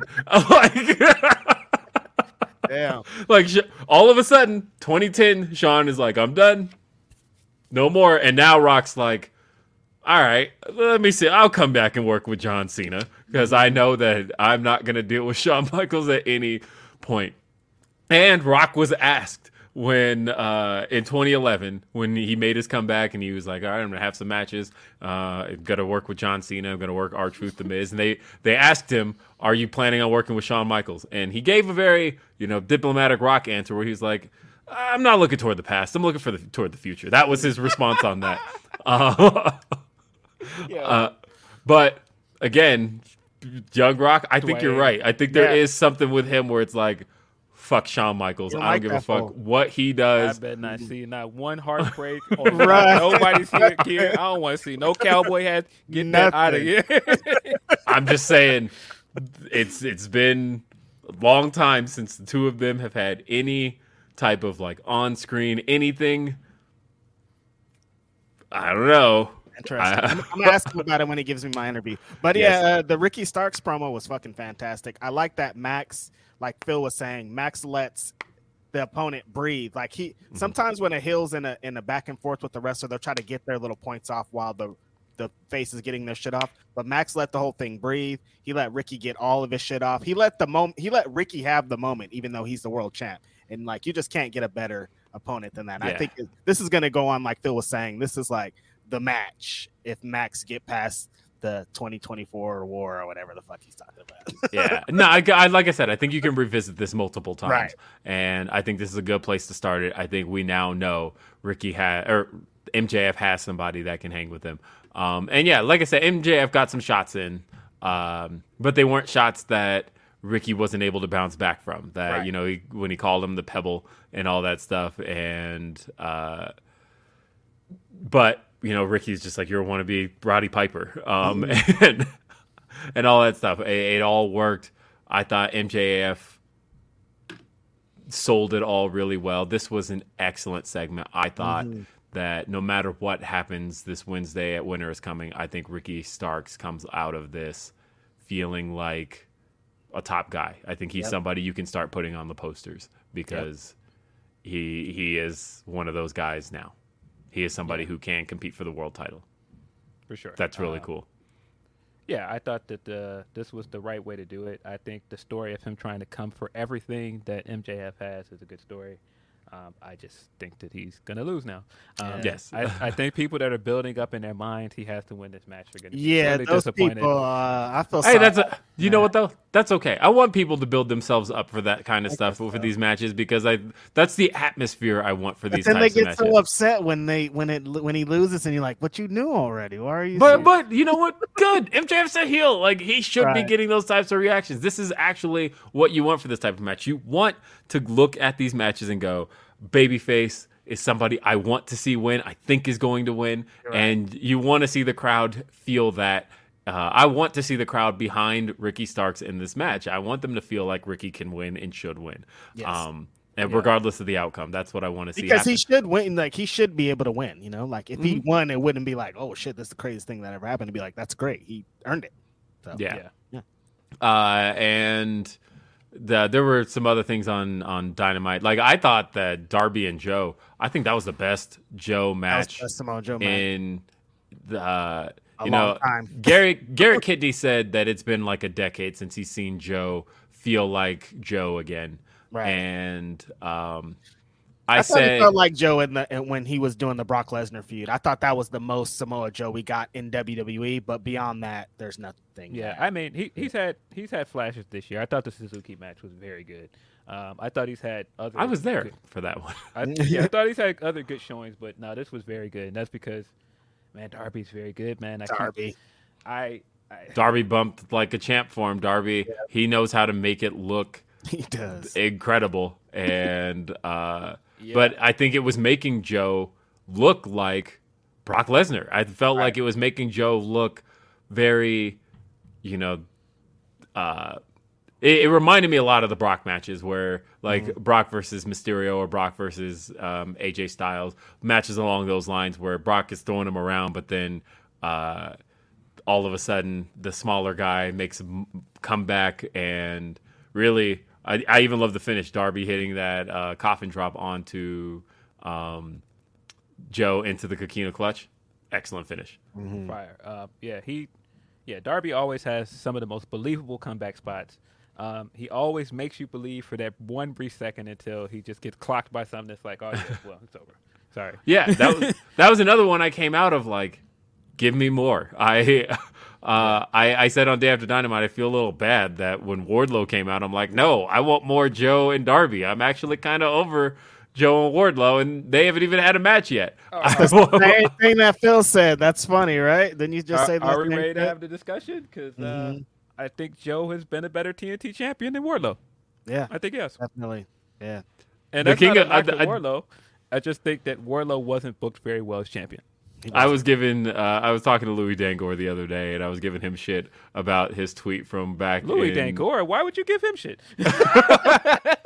I was giving him shit the other day because I was like, "Hey, remember when you after that match with Darby?" I was like, "Remember when you tweeted that Joe probably wants to go back and that Joe is better off one on of his all-time worst tweets." Louis was bugging that day, man. You cap. It's like, remember that? Tweets. You remember when you said that? Because I remember. Pepperidge Farm remembers. Yep. Straight up. Yeah, so...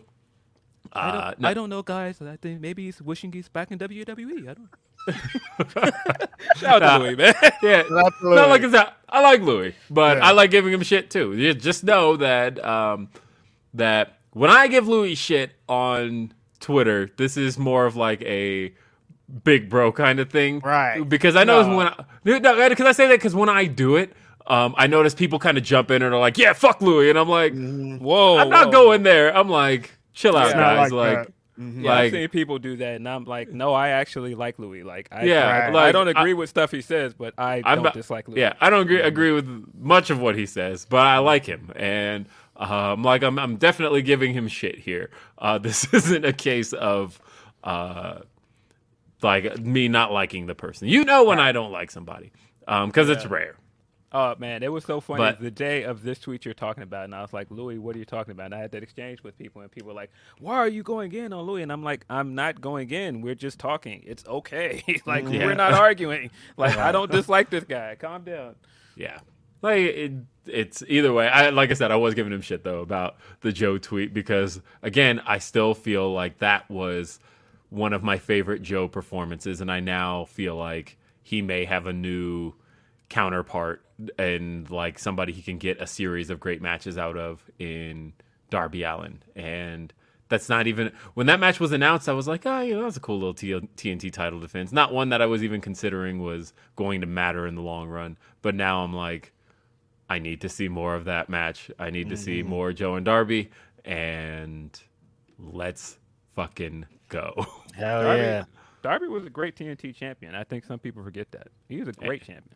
He was the longest reigning still to this day. You know, you can say, well, Cody and Sammy have the most, they're tied for most reigns, but Darby still has the longest reign as champ, and he went hard with it. He defended, he defended it against a lot of people. Like the Jungle Boy match is one that I always look back on very fondly. Yeah, he was legitimately main eventing. He was legitimately a draw as champion as well. He was great. Yeah. I liked it. And we Yeah, talked so- a little bit about the main event earlier, but that tag match was fire. Like FTR done it again. Like, I mean, I had expectations because we all do because it's an FTR match, but I mean, that was some execution right there. Like, got the Acclaim over the way that they needed to. When I was saying that FTR should win, most people were like, no, they need a big. The Acclaim needs a big win. Like, why would they lose here? And so to see what happened with FTR putting them over pretty much. That was phenomenal. Shout out to the Acclaim. I think there's a story there and why they're losing, and I think they're going to come back to this. Because I think they're going to lose tonight as well. And I think there's a story there. So having this match the same week as both of those Usos match, it strengthened my belief that yes, FTR is the best tag team of 2022. They've had way better matches than the Usos. They're more entertaining to watch. They've been on a hotter run than them. They're holding 3 freaking titles. I understand the kayfabe reasons why you're saying Usos are number 1, but for me, FTR is the best tag team of 2022. I just don't agree. All right. Let's talk about the matches that we're going to see this week. Actually, let's get through some more super chats and humper chats, and then I want to talk about it. Jake Salazar says, remember when they told us Lacey was banging Ric Flair in that Charlotte storyline? That story was god awful. Yeesh. Van Twin Blade says, a blade of grass is better. I think they meant better in the ring than Lacey. I don't think Lacey's bad in the ring. We don't have to do all that. I think Lacey's talented, but I just don't like what they've been doing with the repackaging. Leonard Aarons 3 says, name the last really good, really emotional main event we had for Mania. Now imagine if we get Seth versus Roman once and for all to settle it. This literally writes itself in every possible way. Well, talking about stories coming out of you guys. The Observer reported yesterday that there is discussion of Roman working both nights of WrestleMania, which I think is the right call, honestly. I think he should work both nights of WrestleMania. I think that if The Rock is coming in, I do not want that to be the only thing Roman does, simply because you're, again, ignoring the roster that's been around all this time, and you're essentially giving them nothing to do with the world champion in the world championship. I've seen people go, well, how do you do that? How do you run 2 storylines? Easy. He holds 2 championships. There's 2 shows. Right. You don't have to have Rock. Rock's not going to be there every week or 2 times a week, especially that. You could have one take place on Raw, one take place on SmackDown. And again, I tweeted yesterday, make it be Roman's downfall. Roman is egotistical enough at this stage to feel like both nights of WrestleMania are mine, and make that his downfall, that Roman has gotten so cocky, so of the belief that everything is about him, that in his arrogance of taking on 2 WrestleMania matches, it ends up costing him his championships. So you think he's gonna put on the title match for the WWE Championship on night 1, and night 2 will be the Universal title match? That's a way you could vice do it. Vice versa. Either that you could do it that way. There's lots of ways you can do it, but of course, the talk of him working both, I think, is the right call. I think that you don't have. I got some pushback on my tweet when I said that because I saw On some Twitter? people. Wow. I'm shocked. I got some pushback from some people who are like, well, you're costing the women's division a match by having Roman work both. And I'm like, first off, I didn't say this. This is the Observer reporting this. I'm just giving an idea did the of women how you main could do event it. this year? That's what I said. I was like, this isn't the first time. This is literally the 4th 2-night WrestleMania coming up here. And the women have main evented one of those. Right. Of what'll have been so far of the 6 we've seen, they've had one. So I don't know where this is coming from. I mean, yeah, if you've got Austin, Cena, and possibly Rock in this event, no, they're not main eventing. I hate to break it to people, but no, they're not. And that's coming from me that would love to see the women main event again. But with that kind of stacked roster on this card, they're probably not going to main event. And that's all I was trying to say there was that, because I said, what have you seen proposed that would give you any indicators that that's even in a discussion? Because look, I think it's going to be an excellent match. They already had an excellent match on Raw with the non-finish Bianca versus Charlotte. If that's the WrestleMania match, I think that match is going to burn it down. I think that match is going to be phenomenal. I think it's going to be probably one of the best matches of Bianca's career and probably of Charlotte's. I don't think it's going to main event. I don't think that match closes. I don't think either. I think the time to main event with Ronda and Becky passed. I think that was Ronda and Becky could have main evented 2019. It's not main event today, and so that's my feel on both of those 2 matches. I think that it's not to say that the women can't main event. I'm saying that when talking just about star power, Caden said, someone said Rock and Roman should open night 1. Fam, you're not bringing Rock Come back to open WrestleMania, fam. No, nuts. you are not. That's nutty. Come on, man. That is wild. Yeah. Not happening. But again, like I said, if you got Cena, which it's been announced, Cena's coming back December 30th. Right. I've got a take here. Hold on, I'm going to put this together. So let's first talk about John Cena while I put together what I'm putting together. But yeah, Cena is coming back for WrestleMania. I mean, he's coming back on SmackDown. He's going to be on SmackDown December 30th. What are we thinking is coming out of that?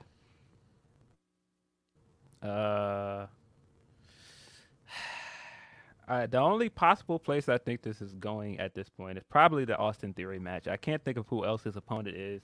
If it's not going to be good Austin, I don't know, man. Good Austin. Okay. And I'm only saying that because I'm like, look, I think Austin Theory's been doing pretty good, especially just in this Theory's ring. Been great. I just took the chance to make a dumb joke because this could be possibly setting up him entering the Royal Rumble, which I could be thinking. Because why would they bring him in December to build? Like, what are they bringing him in at the end of the year for? Just to pop a rating? Like, I don't really understand the placement. So this could be him potentially declaring for the Royal Rumble. Yeah, I mean, it always makes sense, but I just like the timing. Like, how often is he going to be here before WrestleMania? I guess is my real question. But I would think it's leading to him and Austin Theory, though, for sure. It makes sense for him to pop up at the end of the year because they don't have a pay-per-view at the end of the year. So they've got to do something big. That's true. To kind of gather interest. So bringing Cena in makes sense. Mm-hmm. And I'm assuming they still don't have a lock on The Rock yet. And so I wouldn't think so. If you don't have a lock on The Rock right now, you need to start putting out some rumor killers now. Like, that's the reason that I think there's smoke to the fire of Sasha, right? Because I'm like, if anybody would kill that rumor ASAP, because there's nobody more online in pro wrestling than Tony Khan. If anybody would kill that rumor ASAP, it would be Tony, unless he wants us talking right now. Yeah, I agree. Yeah, I think Triple H, if he knew he had her coming back, he probably would try to kill it too. Totally. But I also think she would be back by now if he was going to bring her back. Right. There's that too. So yeah, I don't know what they're doing with Cena. I am interested to see where it goes. I don't know. I feel like they've got to figure something out with their main event scene soon because we're getting closer to Royal Rumble, and I don't know who's going to win this thing if they have not decided what is their plan for both of these belts. So you guys We just decided, right, Cody? Is it? I don't know. So you remember when Cena came back earlier this year for his 20th anniversary celebration? You guys remember that? I do. I came out of that with just one feeling. And I'm sorry. Look, love John Cena. Been a fan of John Cena a long time. I literally own the spinner belt because John Cena. He was very nice to me at the 2005 All-Star game in Denver, Colorado. He's very nice to most people. Yes. He's Love a diplomatic man. Love Cena. John Cena is 45 years old. And what I came out of his last Raw appearance with was he looks goofy as hell in WWE shop gear at 45. There's just something about him. Sure. That is fire though. And I don't Dope like. And hat. I usually don't like his merch, but that's dope merch. Something right now just looks goofy as hell on John Cena It wearing doesn't look the WWE shop same. gear. Right. He doesn't look the same. This is what I'm going to say. I think he's reached the point right now where this motherfucker needs to start making Raw appearances in a suit. Or, like, Seriously. just some adult gear. Like, Nobody wants to see that. but look, man looked like Seriously, Ernest like, out that there. would be Look, like- he looks like fucking Ernest right now. I can't do this That's silly. anymore. It's silly. I mean, I get it, but this essentially would be like Drake starting to make mature music. Like, why? What are we doing? Like, Cena's not going to wear the jorts. What are we doing? Right. Yeah, I guess so. What are we doing? And Like, Like his wrestle costume. in It's it like his fine. Superman But, costume. like, wrestle in it fine. Like, okay. so But you want him to come out in a suit and say "word up" and do all of the No, usual Cena no, stuff? Like, man. it looks weird. Be John Cena. I think he just wants him to be this version of John Cena, the movie. I'm Cena. like, you look, want him to show up with the suit and get at the top of the ramp and do the salute and run down in a suit and like probably rip this suit apart into the ring? No. I'm just at a point where I'm like, I've seen Cena now so much doing commercials and all of this, and he's like dressed like an adult now, and I'm like, I'm with Will, yeah. I'm with yeah, Will. like when I see him in Experian commercials and doing all this stuff, I'm like, It's like, you're not wearing that. You don't wear them shorts. You don't wear that shirt. Well, I know what Yeah. you're wearing. You're wearing a suit. He's got to change all of the entire presentation then, because I'm telling you, if trumpets jump off and this man walks out in the suit, I'm turning the channel. What is this? Like, I don't want to see that. Okay. Jake Salazar asked the question, what's the upside for anybody feuding with Bray? We don't know yet because they haven't really given us what is the story with Bray yet. Like, I think it's too soon to just completely write him off. Let's see. Bob Iger. You're not Bob Iger. Gentlemen, with the Young Bucks being NBA fans, can y'all see the Elite book Death Triangle to blow a 3-1 lead in the series? I've had that thought, actually, that's people like just to have people bring signs that say Death Triangle blew a 3-1 lead. That's actually something I could very much see. I see it. Yeah, Definitely see it. Yeah, that BT segment this week was really fun. Oh yeah, Daniel Garcia and Private Party, great stuff. Was that Daniel Garcia's BTE debut? No, I don't think No? it is. I think he's been on before. Okay, I just haven't seen him involved in much as far as BTE was concerned. So, yeah, especially now that like Sammy Guevara's vlog is done, and Ethan Page's vlog is done, BTE has gone back to being like the place to appear if you're going to do vlog type content in AEW. Yeah, I think they need to slow down with some of the Ryan Nemeth stuff. Yeah, that's actually the stuff I like the least. That is my double tap my screen to advance 5 seconds. Sometimes it's funny, and sometimes I'm like, "What is this, man? Like, come on." Zero Prime says, we get Sheeta versus Hater. Just please give time to cook. I think they'll get it. I don't think they book a match like that and not give them time. That's one of those matches that's gonna be, high work rate. So there's no way they're gonna be a short match. Definitely. Tenruza says, the heartbreak when you missed my super chat last week. Damn. Excited for ROH and Mercedes and Trinity have me so intrigued. Can't wait for Wrestle Kingdom and the full. Yeah, super excited for Wrestle Kingdom this year. I usually am, and I've said before, I think January is usually the best month in wrestling because you get what is my favorite WWE pay-per-view in Royal Rumble. You get Wrestle Kingdom, and you get kind of the start of all the storylines for the year. January is always great for wrestling. Mm-hmm. Jake Salazar says, storyline of the year, Elias, Ezekiel, and Kevin Owens. Get out. Hey, look, I will say Ezekiel does have one nomination this year. You don't know what, but he does have one nomination this year. Let's see. There aren't any worse lists, so it's not that. Joel Wood says, Conan recently said that the reason she's not wrestling till next year is because of projects she had lined up. That's why she hasn't wrestled. I think that's partially true, but I also think that if it's related to WWE and why she hasn't wrestled, I think that, they would have done something with her by now if she was still on contract. And Joel Wood also followed up with, my thing is there's no precedence for this. If she was released or has a non-compete or whatever, WWE has literally no benefit in not letting that get out. Them not confirming it is stupid to me. Well, and I said this on Day After Dynamite, it's one little piece that has me wondering if this is why they've kept quiet. They have a show, the USA Network does, Barmageddon. And on that show, they have an episode coming up in which Sasha Banks will be on. They've been advertising that. That episode airs, I believe, January 2nd. And that's a show they advertised during Monday Night Raw. I can't help but wonder if it is one of those things where as long as they still have like that kind of content in the bank, no pun intended, I wonder if that's just stuff they're kind of holding her name to until it's passed. Yeah. Could be. That's just a theory of mine. I think the other reason is why they haven't not confirmed it is because they've been still trying to negotiate with her. I think all the way up till recently, it seems like a big change happened recently because I think that they were very much still trying to bring her back.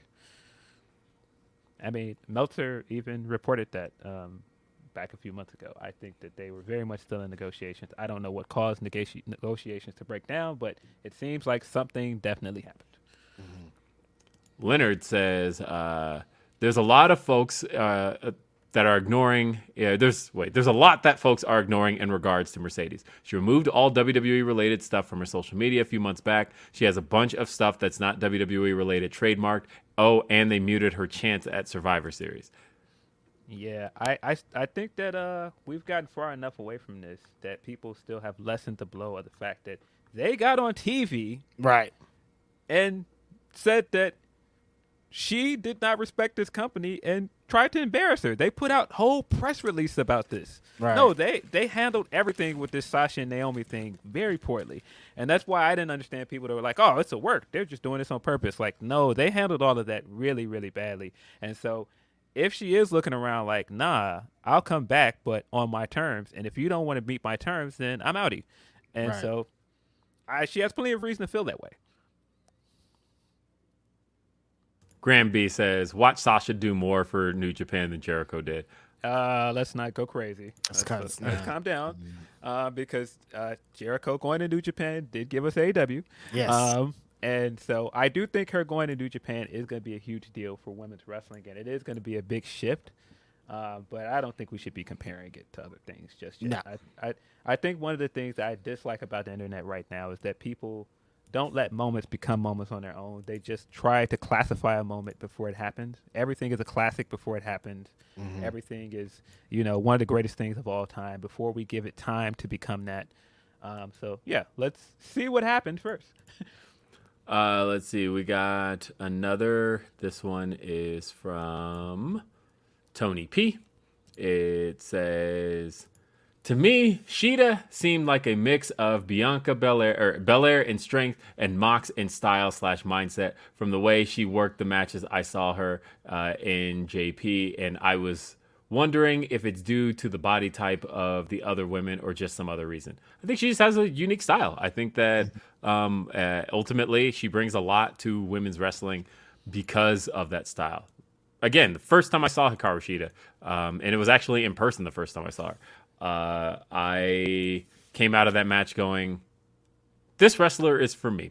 And that's that. And she's, I think, at least in my top 3 favorite women's wrestlers of all time, in that I just love everything Shida brings to the table as a performer, whether you've seen her stuff in Japan, whether you've seen what she's brought to American independence. I've brought up the fact that she had a match with Athena in Shimmer that is really, really good. It was in 2014.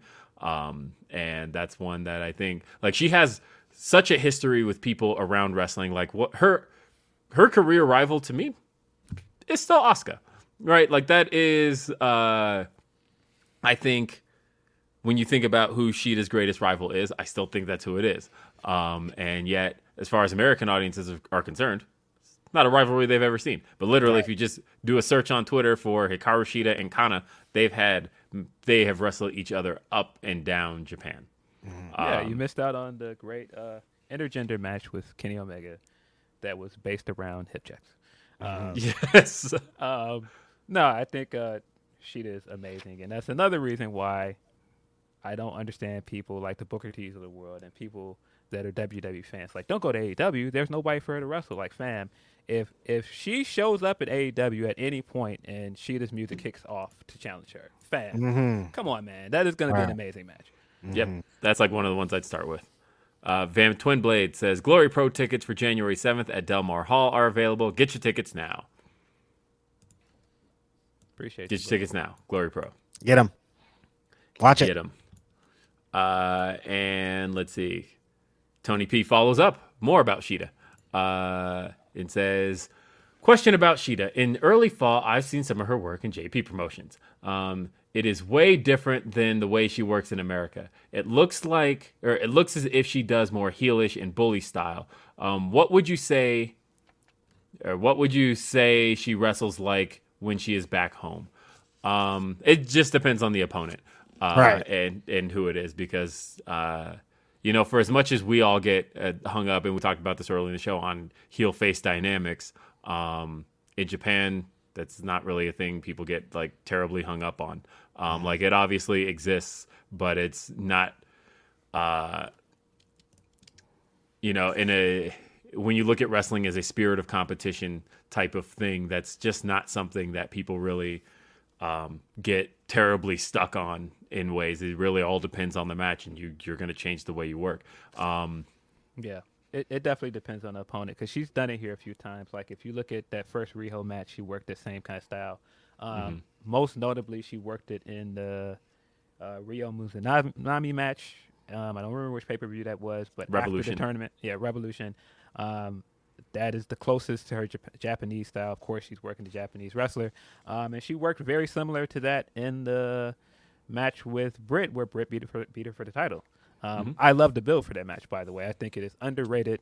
Her in the promo package telling her, you're doing a lot of talking, maybe I should shut you up. Break that nose again. Great stuff. I really want Shida to be back in the title picture again. I know she's getting her title match this week, but I want her to be consistently in the title picture. Agreed. So I was eating a carrot, and I know that's going to be loud as hell. Carrot boy. Yeah. Although I'm seeing like 15 minutes ago that I went robotic. Why didn't y'all tell me? Oh, we're just letting you get your shit off. Yeah. How am I going to get my shit off if it's robo? It worked out as long as you kept talking. Yeah, it apparently fixed, but y'all have to tell me these things, or I just look like an idiot. Anyway, cool. Yeah, sure. Isn't your son in robotics? We thought that Billy was over there getting his shit off, like controlling his dad. Either way, we've got... Here's a good question, because I truly do not know the answer. First off, Chicken Little Curry said, Phil said it. I had this idea too, except it also teases Kenny versus AJ. Yeah, we're definitely not getting Kenny versus AJ. No. Acting crazy out here. But Corey asks, where do you see Naomi in 2023? That is a good question.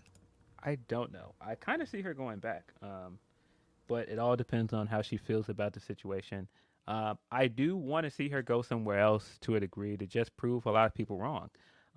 One of the things that I hate is how people dunk on her style of wrestling because it's unconventional, but then they'll big up other people that work with unconventional offense and do cool things like she does.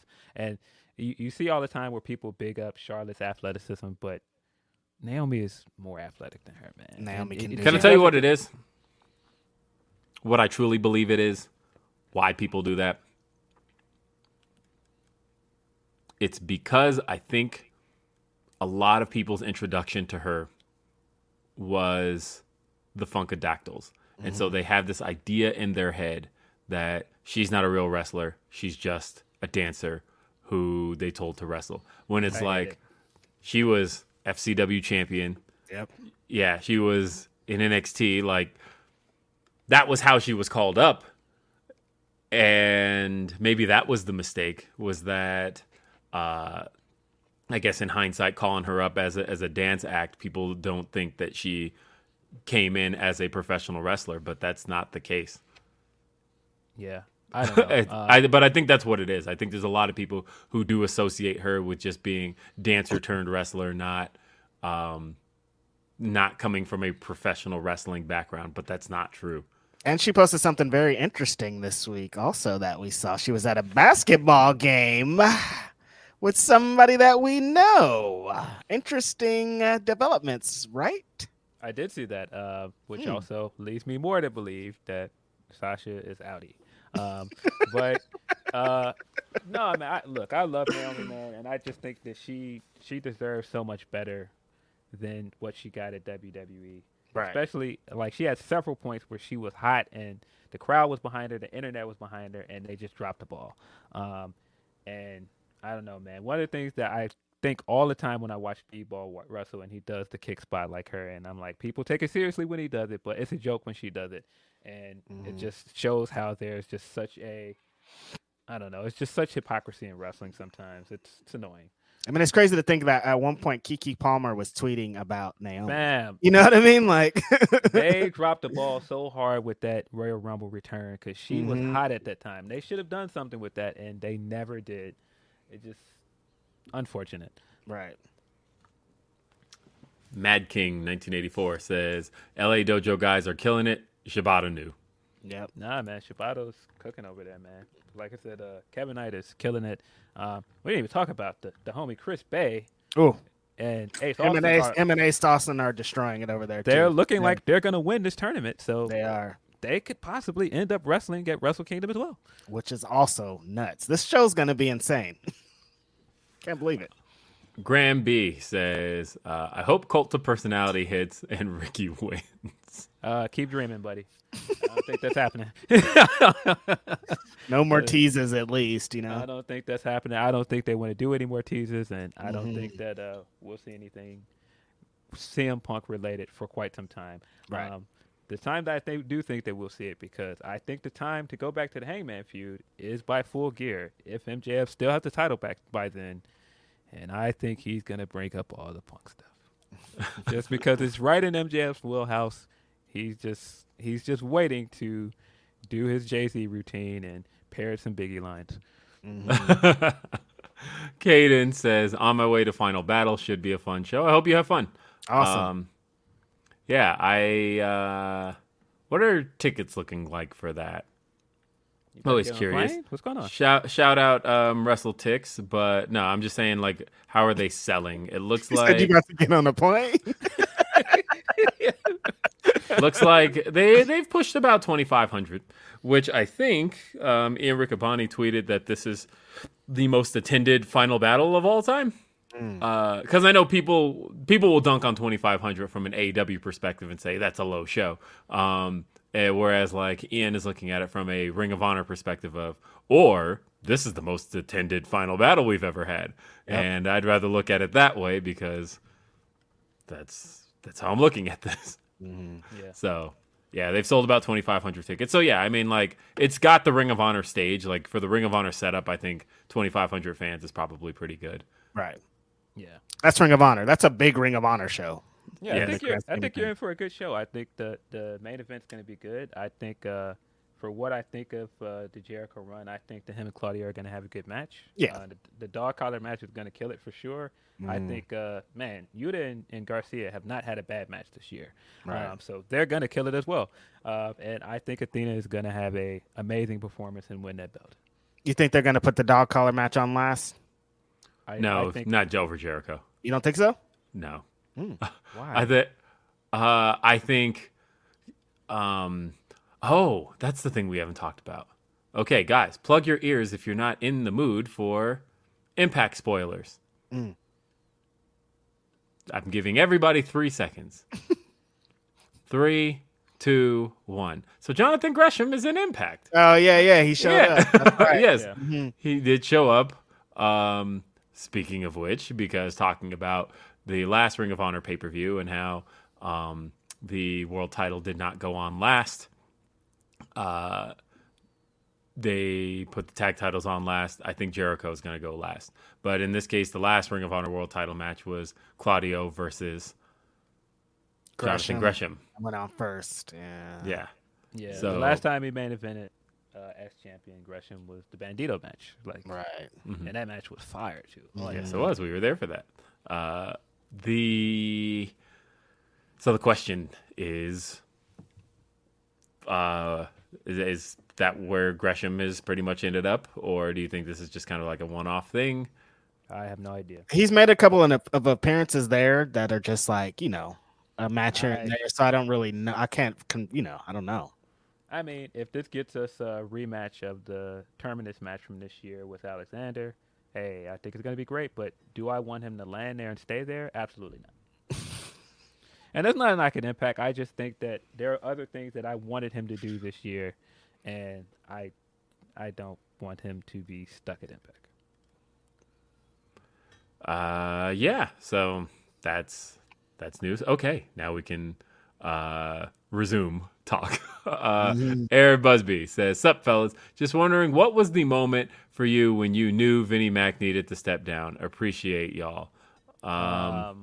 Right after Brock F5'd Kofi. Immediately afterwards. Oh, okay. I'm gonna go a whole lot earlier. About 20 years earlier. I'm gonna say that when that man brought out Trish Stratus and made out with her in front of his wife, I was like, this is a nasty ass man, and he needs to go. The original Nasty Award winner. Right. In 2001, I felt like, this is what we're doing here, huh? That was how old was I? Been 13, and I remember just thinking, man, because I remember they interviewed Shane McMahon about that, and Shane McMahon's response was, he was like, yeah, I was pretty disgusted by that. And he's like, and when I went and asked him about it, he was like, yeah, it's just a storyline. He was like, you write the storylines. Shane been tired of Vince McMahon. Shane Vince McMahon. Like, what are you talking about? Like, well, it's a story. We had to go out there and do it. And it's like, you wrote it. What are you talking about? Right. Yeah. So, it dawned on me right around that point that I'm like, this is a very much a self-serving man who is going to write himself into situations. I mean, God, the man had a match against God. This was, and that was like over the top Vince. Vince in 2006 was just like, this man has to get off my television. He's just doing too much. I at least felt, maybe not creatively, but I at least felt on screen I was over the Mr. McMahon character by the end of 03, having matches with Stephanie. I was like, I never want to see this guy do another thing on television ever again. And I did not enjoy a single thing Vince did on TV after 2003. Are you telling me you didn't think Do-Rag Vince was funny? I can't think of anything I found less funny than Do-Rag Vince. No, people were trying to look at me crazy when I was like, none of that was funny. No, that was funny. No, I did not enjoy Vince on TV from 03 on. And I was like, you know what? I would prefer if Vince just be like, the thing Vince did best was where there was some turmoil happening on screen. Who can solve this? No chance hits, and Vince McMahon comes out and makes a big announcement that only he can make because he is the big authority figure. That's what he was good for. Essentially filling Linda McMahon's old role of like, look, he shows up when times call for it, and then he goes away and doesn't appear again. Good. That's what I can live with. When he was involved in storylines, they were always shit. Right. And like, I can't think of the last good one that he was involved in. I mean, unless y'all enjoyed him beating up Stephanie McMahon, but that stuff sucked. And then, yeah, we had, what's the chat saying? No, I'm just laughing in general. It's just like Vince's last 20 years are kind of nuts, man. I mean, beyond him being the do-rag Vince, he also was the ECW champion, which double made me mad because I loved ECW so much. Like, not only is he being awful with this fucking do-rag, but he's desecrating one of my favorite promotions ever. That was when you said it right, because when he brought back ECW, that's when I was like, this guy, take him home, please. Take him to a home. Yeah, I was over Vince for a very, very long time. And But see, I stopped watching for a lot of that stuff. I was like, yeah, I'm done. I can't. Yeah, I don't know. I mean, it was cool when Kevin Owens headbutted him, though. That was pretty cool. That was cool. He did. Yeah. And go figure. I said this, by the way. I tweeted this one time, and a bunch of people gave me shit for it because I was McMahon-splained. But I was... Makes sense. But I talked about, because, you know, there were all these people who were downing on blood in wrestling, and they're like, you know, we don't need blood in pro wrestling. We've grown past that. And I was like, you know whose biggest moments were made by blood? Vince McMahon. When Vince himself was bloodied, whether people talk about the match with Hogan and how they were like, nobody was expecting the match with Hogan to deliver, but it ended up being a spectacle, Vince versus Hogan. But like, big piece of that was bloody Vince McMahon getting like him and Hogan having a war out there, and then that shot of Vince creeping up over the apron with the bloody face. Bloody Vince being taken out by Stephanie and Hunter when Stephanie first turned heel. Yeah, Kevin Owens headbutting Vince and Vince bleeding from it. Bloody Vince, like Vince knew that bloodbaths made his stories. Whether in the cage with Austin, in the match with Shawn Michaels at WrestleMania, Vince's moments were all made by him being bloodied, which was interesting that he's like, so that's why I always found it interesting that he made so many moments with it, but then he kind of had to take.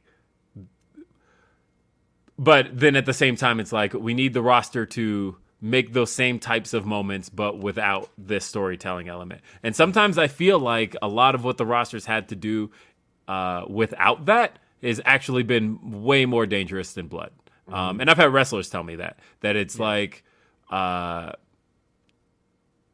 taking a big like WrestleMania Kevin Owens type dive off of the stage to get that big moment reaction is a little more dangerous than, say, just having a crimson mask and also getting the crowd to go ooh. Right. So somebody just put that clip of Cena getting thrown into that spotlight or whatever, and he had right. spark. I was like, "No, that looked crazy. Like that looked crazy. I'm sure that was more dangerous than him just bleeding."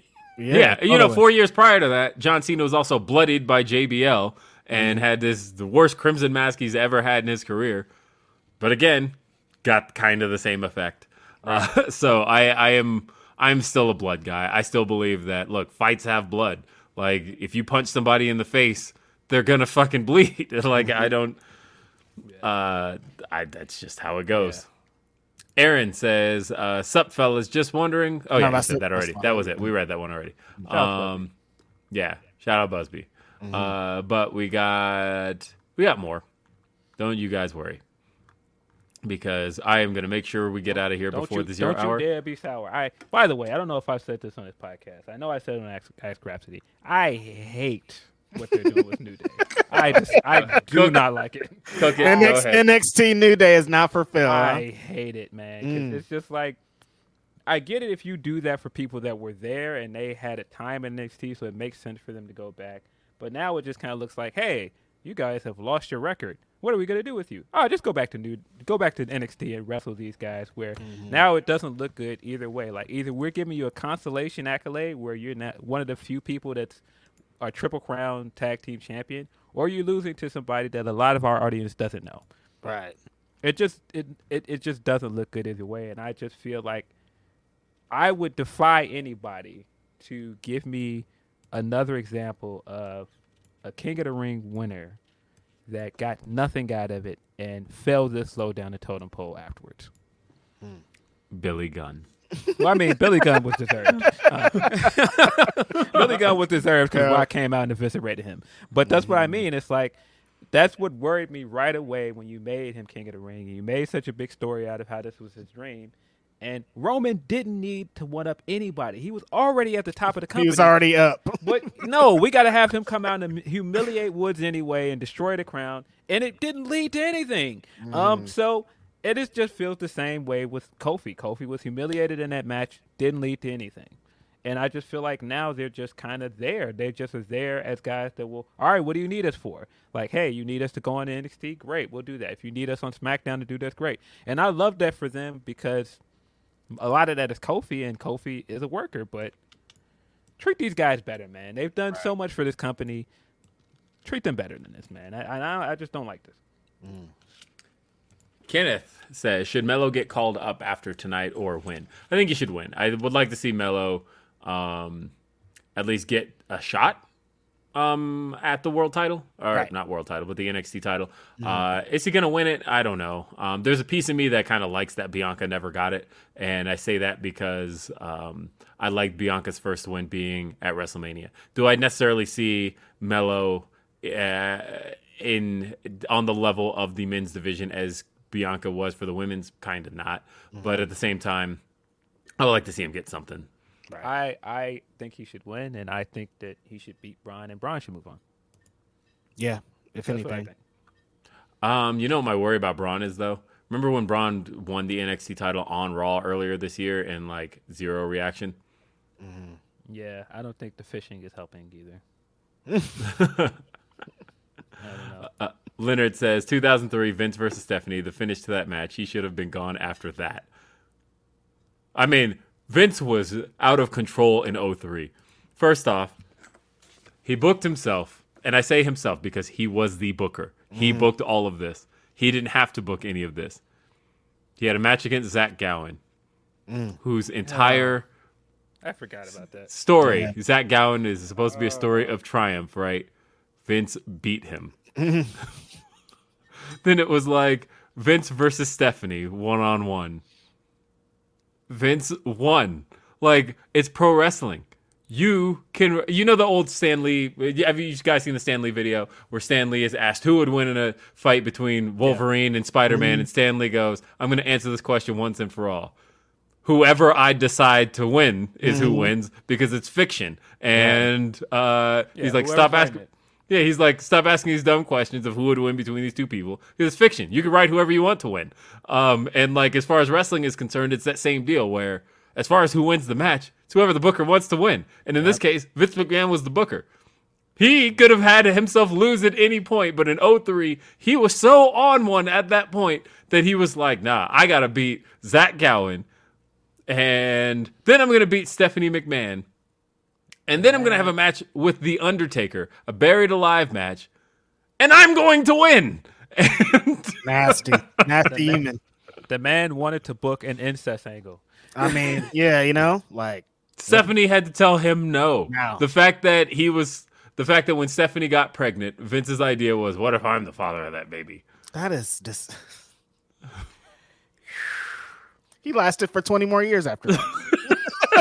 It's crazy. We were like, let's just sweep it under the rug. It'll be fine. It's not going to be fine. Mad King 1984 asks, what do y'all think about Takeshita? He's amazing. That match with Mox is amazing. He's going to go all the way up. He could be AEW champion one day at this rate because the crowd is behind this man. Where's the elite stuff going, by the way? They keep showing in everything he's been doing on Dark and Elevation, and then they did it on on Rampage this week, but they keep cutting to Don Callis scouting him. I hope this is leading to a match with him and Kenny Omega. Is where I'm trying to go with it. I don't know, but Are they trying to bring him into the Elite? That would be weird.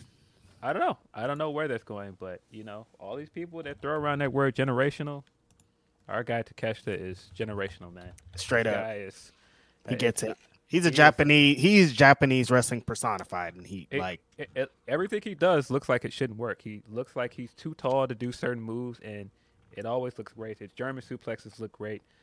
He's insanely athletic for his size. He's just incredible. Mm-hmm. Now, I am reminded of the fact, and I was at The House Always Wins, but The House Always Wins, the only house show AEW's ever done in April of 2021, year and a half ago. We did see a match that was Death Triangle teaming with Matt Sydal and Mike Sydal, 10-man tag, and they faced the Elite, Michael Nakazawa and Konosuke Takeshita. That was Takeshita's first appearance in AEW. Interesting. And that was a thing we all saw. Now, granted, that wasn't his first appearance because he had taped the dark matches, but those aired afterward. Right. And that never came out, right, that show? No. Yeah. Though Tony brings it up all the time. Anytime he's asked about streaming services, he's always like, I've got The House Always Wins. And I'm like, I know. Give it to us then. I was like, want to see it. Like, I was there. I saw it. There was a Falls Count Anywhere match between Aaron Solo and Cody Rhodes, and it spilled right in front of me. I literally have pictures of Cody and Aaron Solo just like, all right, this is just happening right in front of me. All right, that's cool. But I was at that show. So that's one of 2 times I've been to Daly's place was The House Always Wins and Double or Nothing 2021. So, but yeah, that was the first. That was my exposure to Takeshita. I had never seen Takeshita before that match, and I was like, "Who am I seeing right now?" And everybody in the crowd was not even everybody in the crowd. I started looking on Twitter to see what people are talking about, and I'm like, okay, Konosuke Takeshita. And like during his entrance, I'm like, let me just do some search real quick. Okay, DDT. All right, okay. I think I've gotten enough here to know what I'm looking for now. This is somebody who I should consider special. And then he went out there and killed it. Like just the little exchanges he had with Pac in that match, as I'm recalling, great stuff. And now that I'm thinking about it, that's a match I want to see, isn't it? Yeah, definitely. So yeah. I mean, the thing is, they did team at The House Always Wins. Could we possibly see the Elite bring in Takeshita? I don't know. Interesting. I feel like they've got to make a definitive decision soon on are the Elite heels or are they not heels? And if they're not heels, then Callis is probably moving on. Yeah.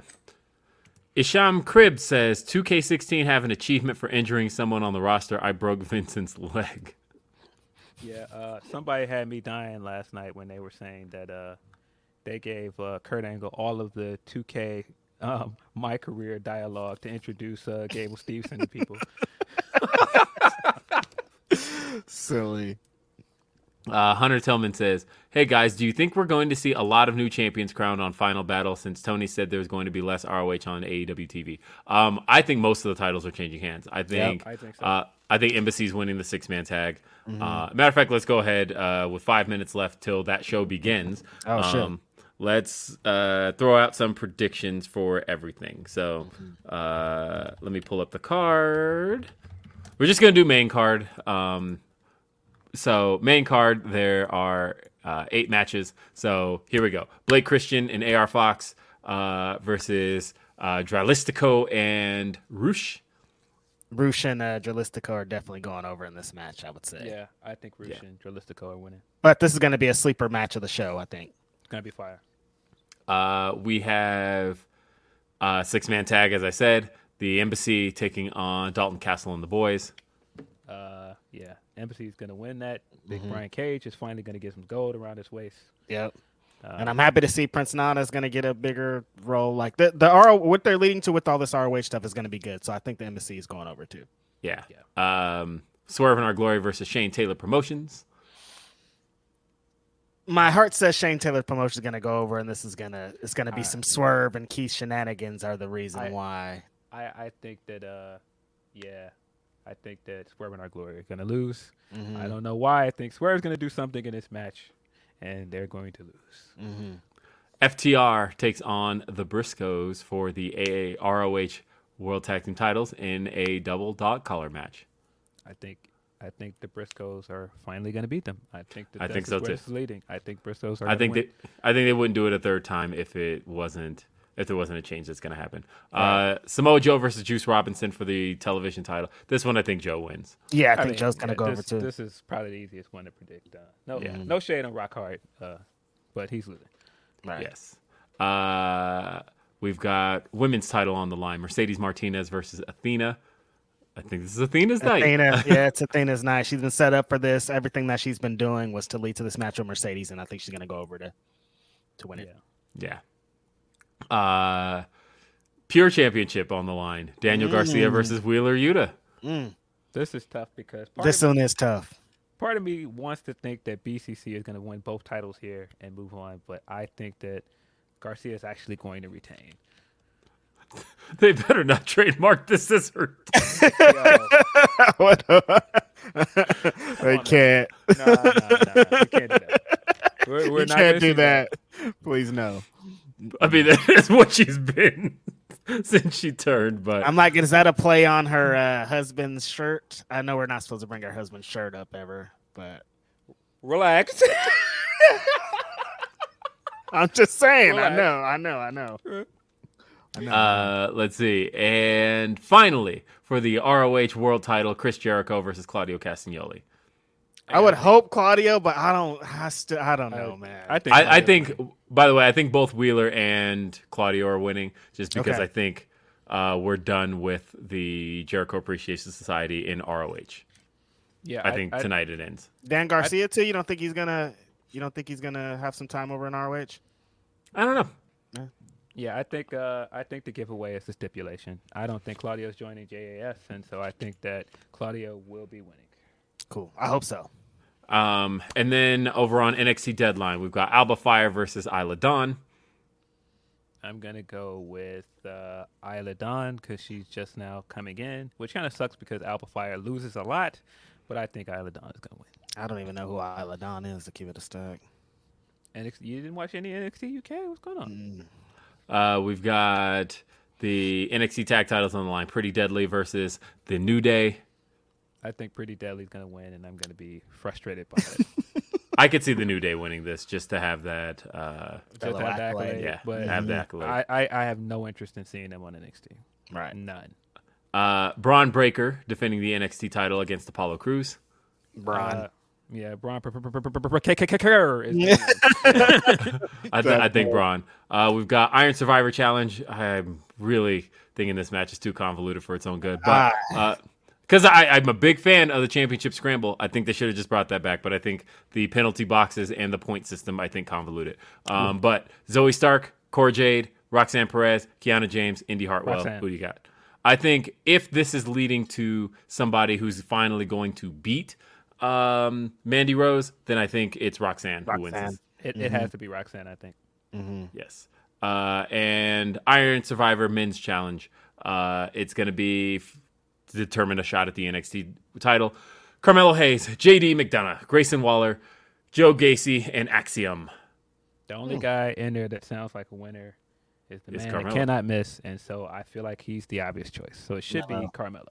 Mello. It could be Joe Gacy though. Oh my God! Stop. I think it depends. Don't. If it's just somebody who's if it's somebody who's going to beat Braun Breaker, I think Carmelo Hayes should win this. Right. If it's just another successful challenge for Braun Breaker, then I think you probably could go with like literally anybody else. You go with Joe Gacy or Waller. He's feuded with Joe Gacy a ton this year. Let's not. Oh yeah, he kidnapped Rick Steiner. We can't forget about that.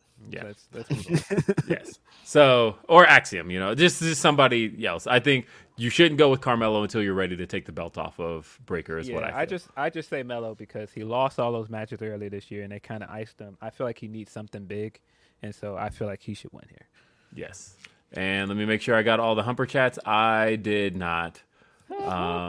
Let's see. One last Humper chat, and then we are out of here, folks. And this one is from Van Twinblade. This one says, hold on, let's make sure we get that in there. Van Twinblade says, R. Kelly had the balls to drop an album from jail. Where does this clown get off? Whoa, Van Twinblade, bro. You picked our last humper. Whoa. Money for it for this question. And Twinblade, come on. Whoa, buddy. Where does this clown get off? I mean, I think he's showing you very clearly where he gets off. Good night, everybody. I think the issue is we know how he gets off. There's a piece of me that's like curious enough to want to know how, like, what. I don't want to give him the money for the stream. No, like, if there's a way I can like legally listen to it, but I'm like on the other side of it, I'm thinking he dropped an album called "I Admit It" and is from jail. No, apparently I saw a story that he doesn't have anything to do with it. Like somebody just got a bunch of his songs together and put that title out there to garner up controversy because he can't. They're not gonna let him fucking record from jail.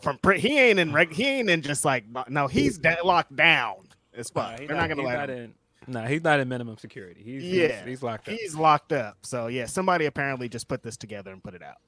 Yeah, as record labels do all the time. I have no interest in listening to an R. Kelly album. 2022. 0%. All right, everybody, get your apps open. Get your Peacock, your Bleacher Report app today, and let's watch some wrestling. Enjoy the rest of your Saturday, folks. We'll see you next time. Have a great day. Peace. When you need mealtime inspiration, it's worth shopping Kroger, where you'll find over 30,000 mouth-watering choices that excite your inner foodie. And no matter what tasty choice you make, you'll enjoy our everyday low prices, plus extra ways to save, like digital coupons worth over $600 each week. You can also save up to $1 off per gallon at the pump with fuel points. More savings and more inspiring flavors make shopping Kroger worth it every time. Kroger, fresh for everyone. Fuel restrictions apply.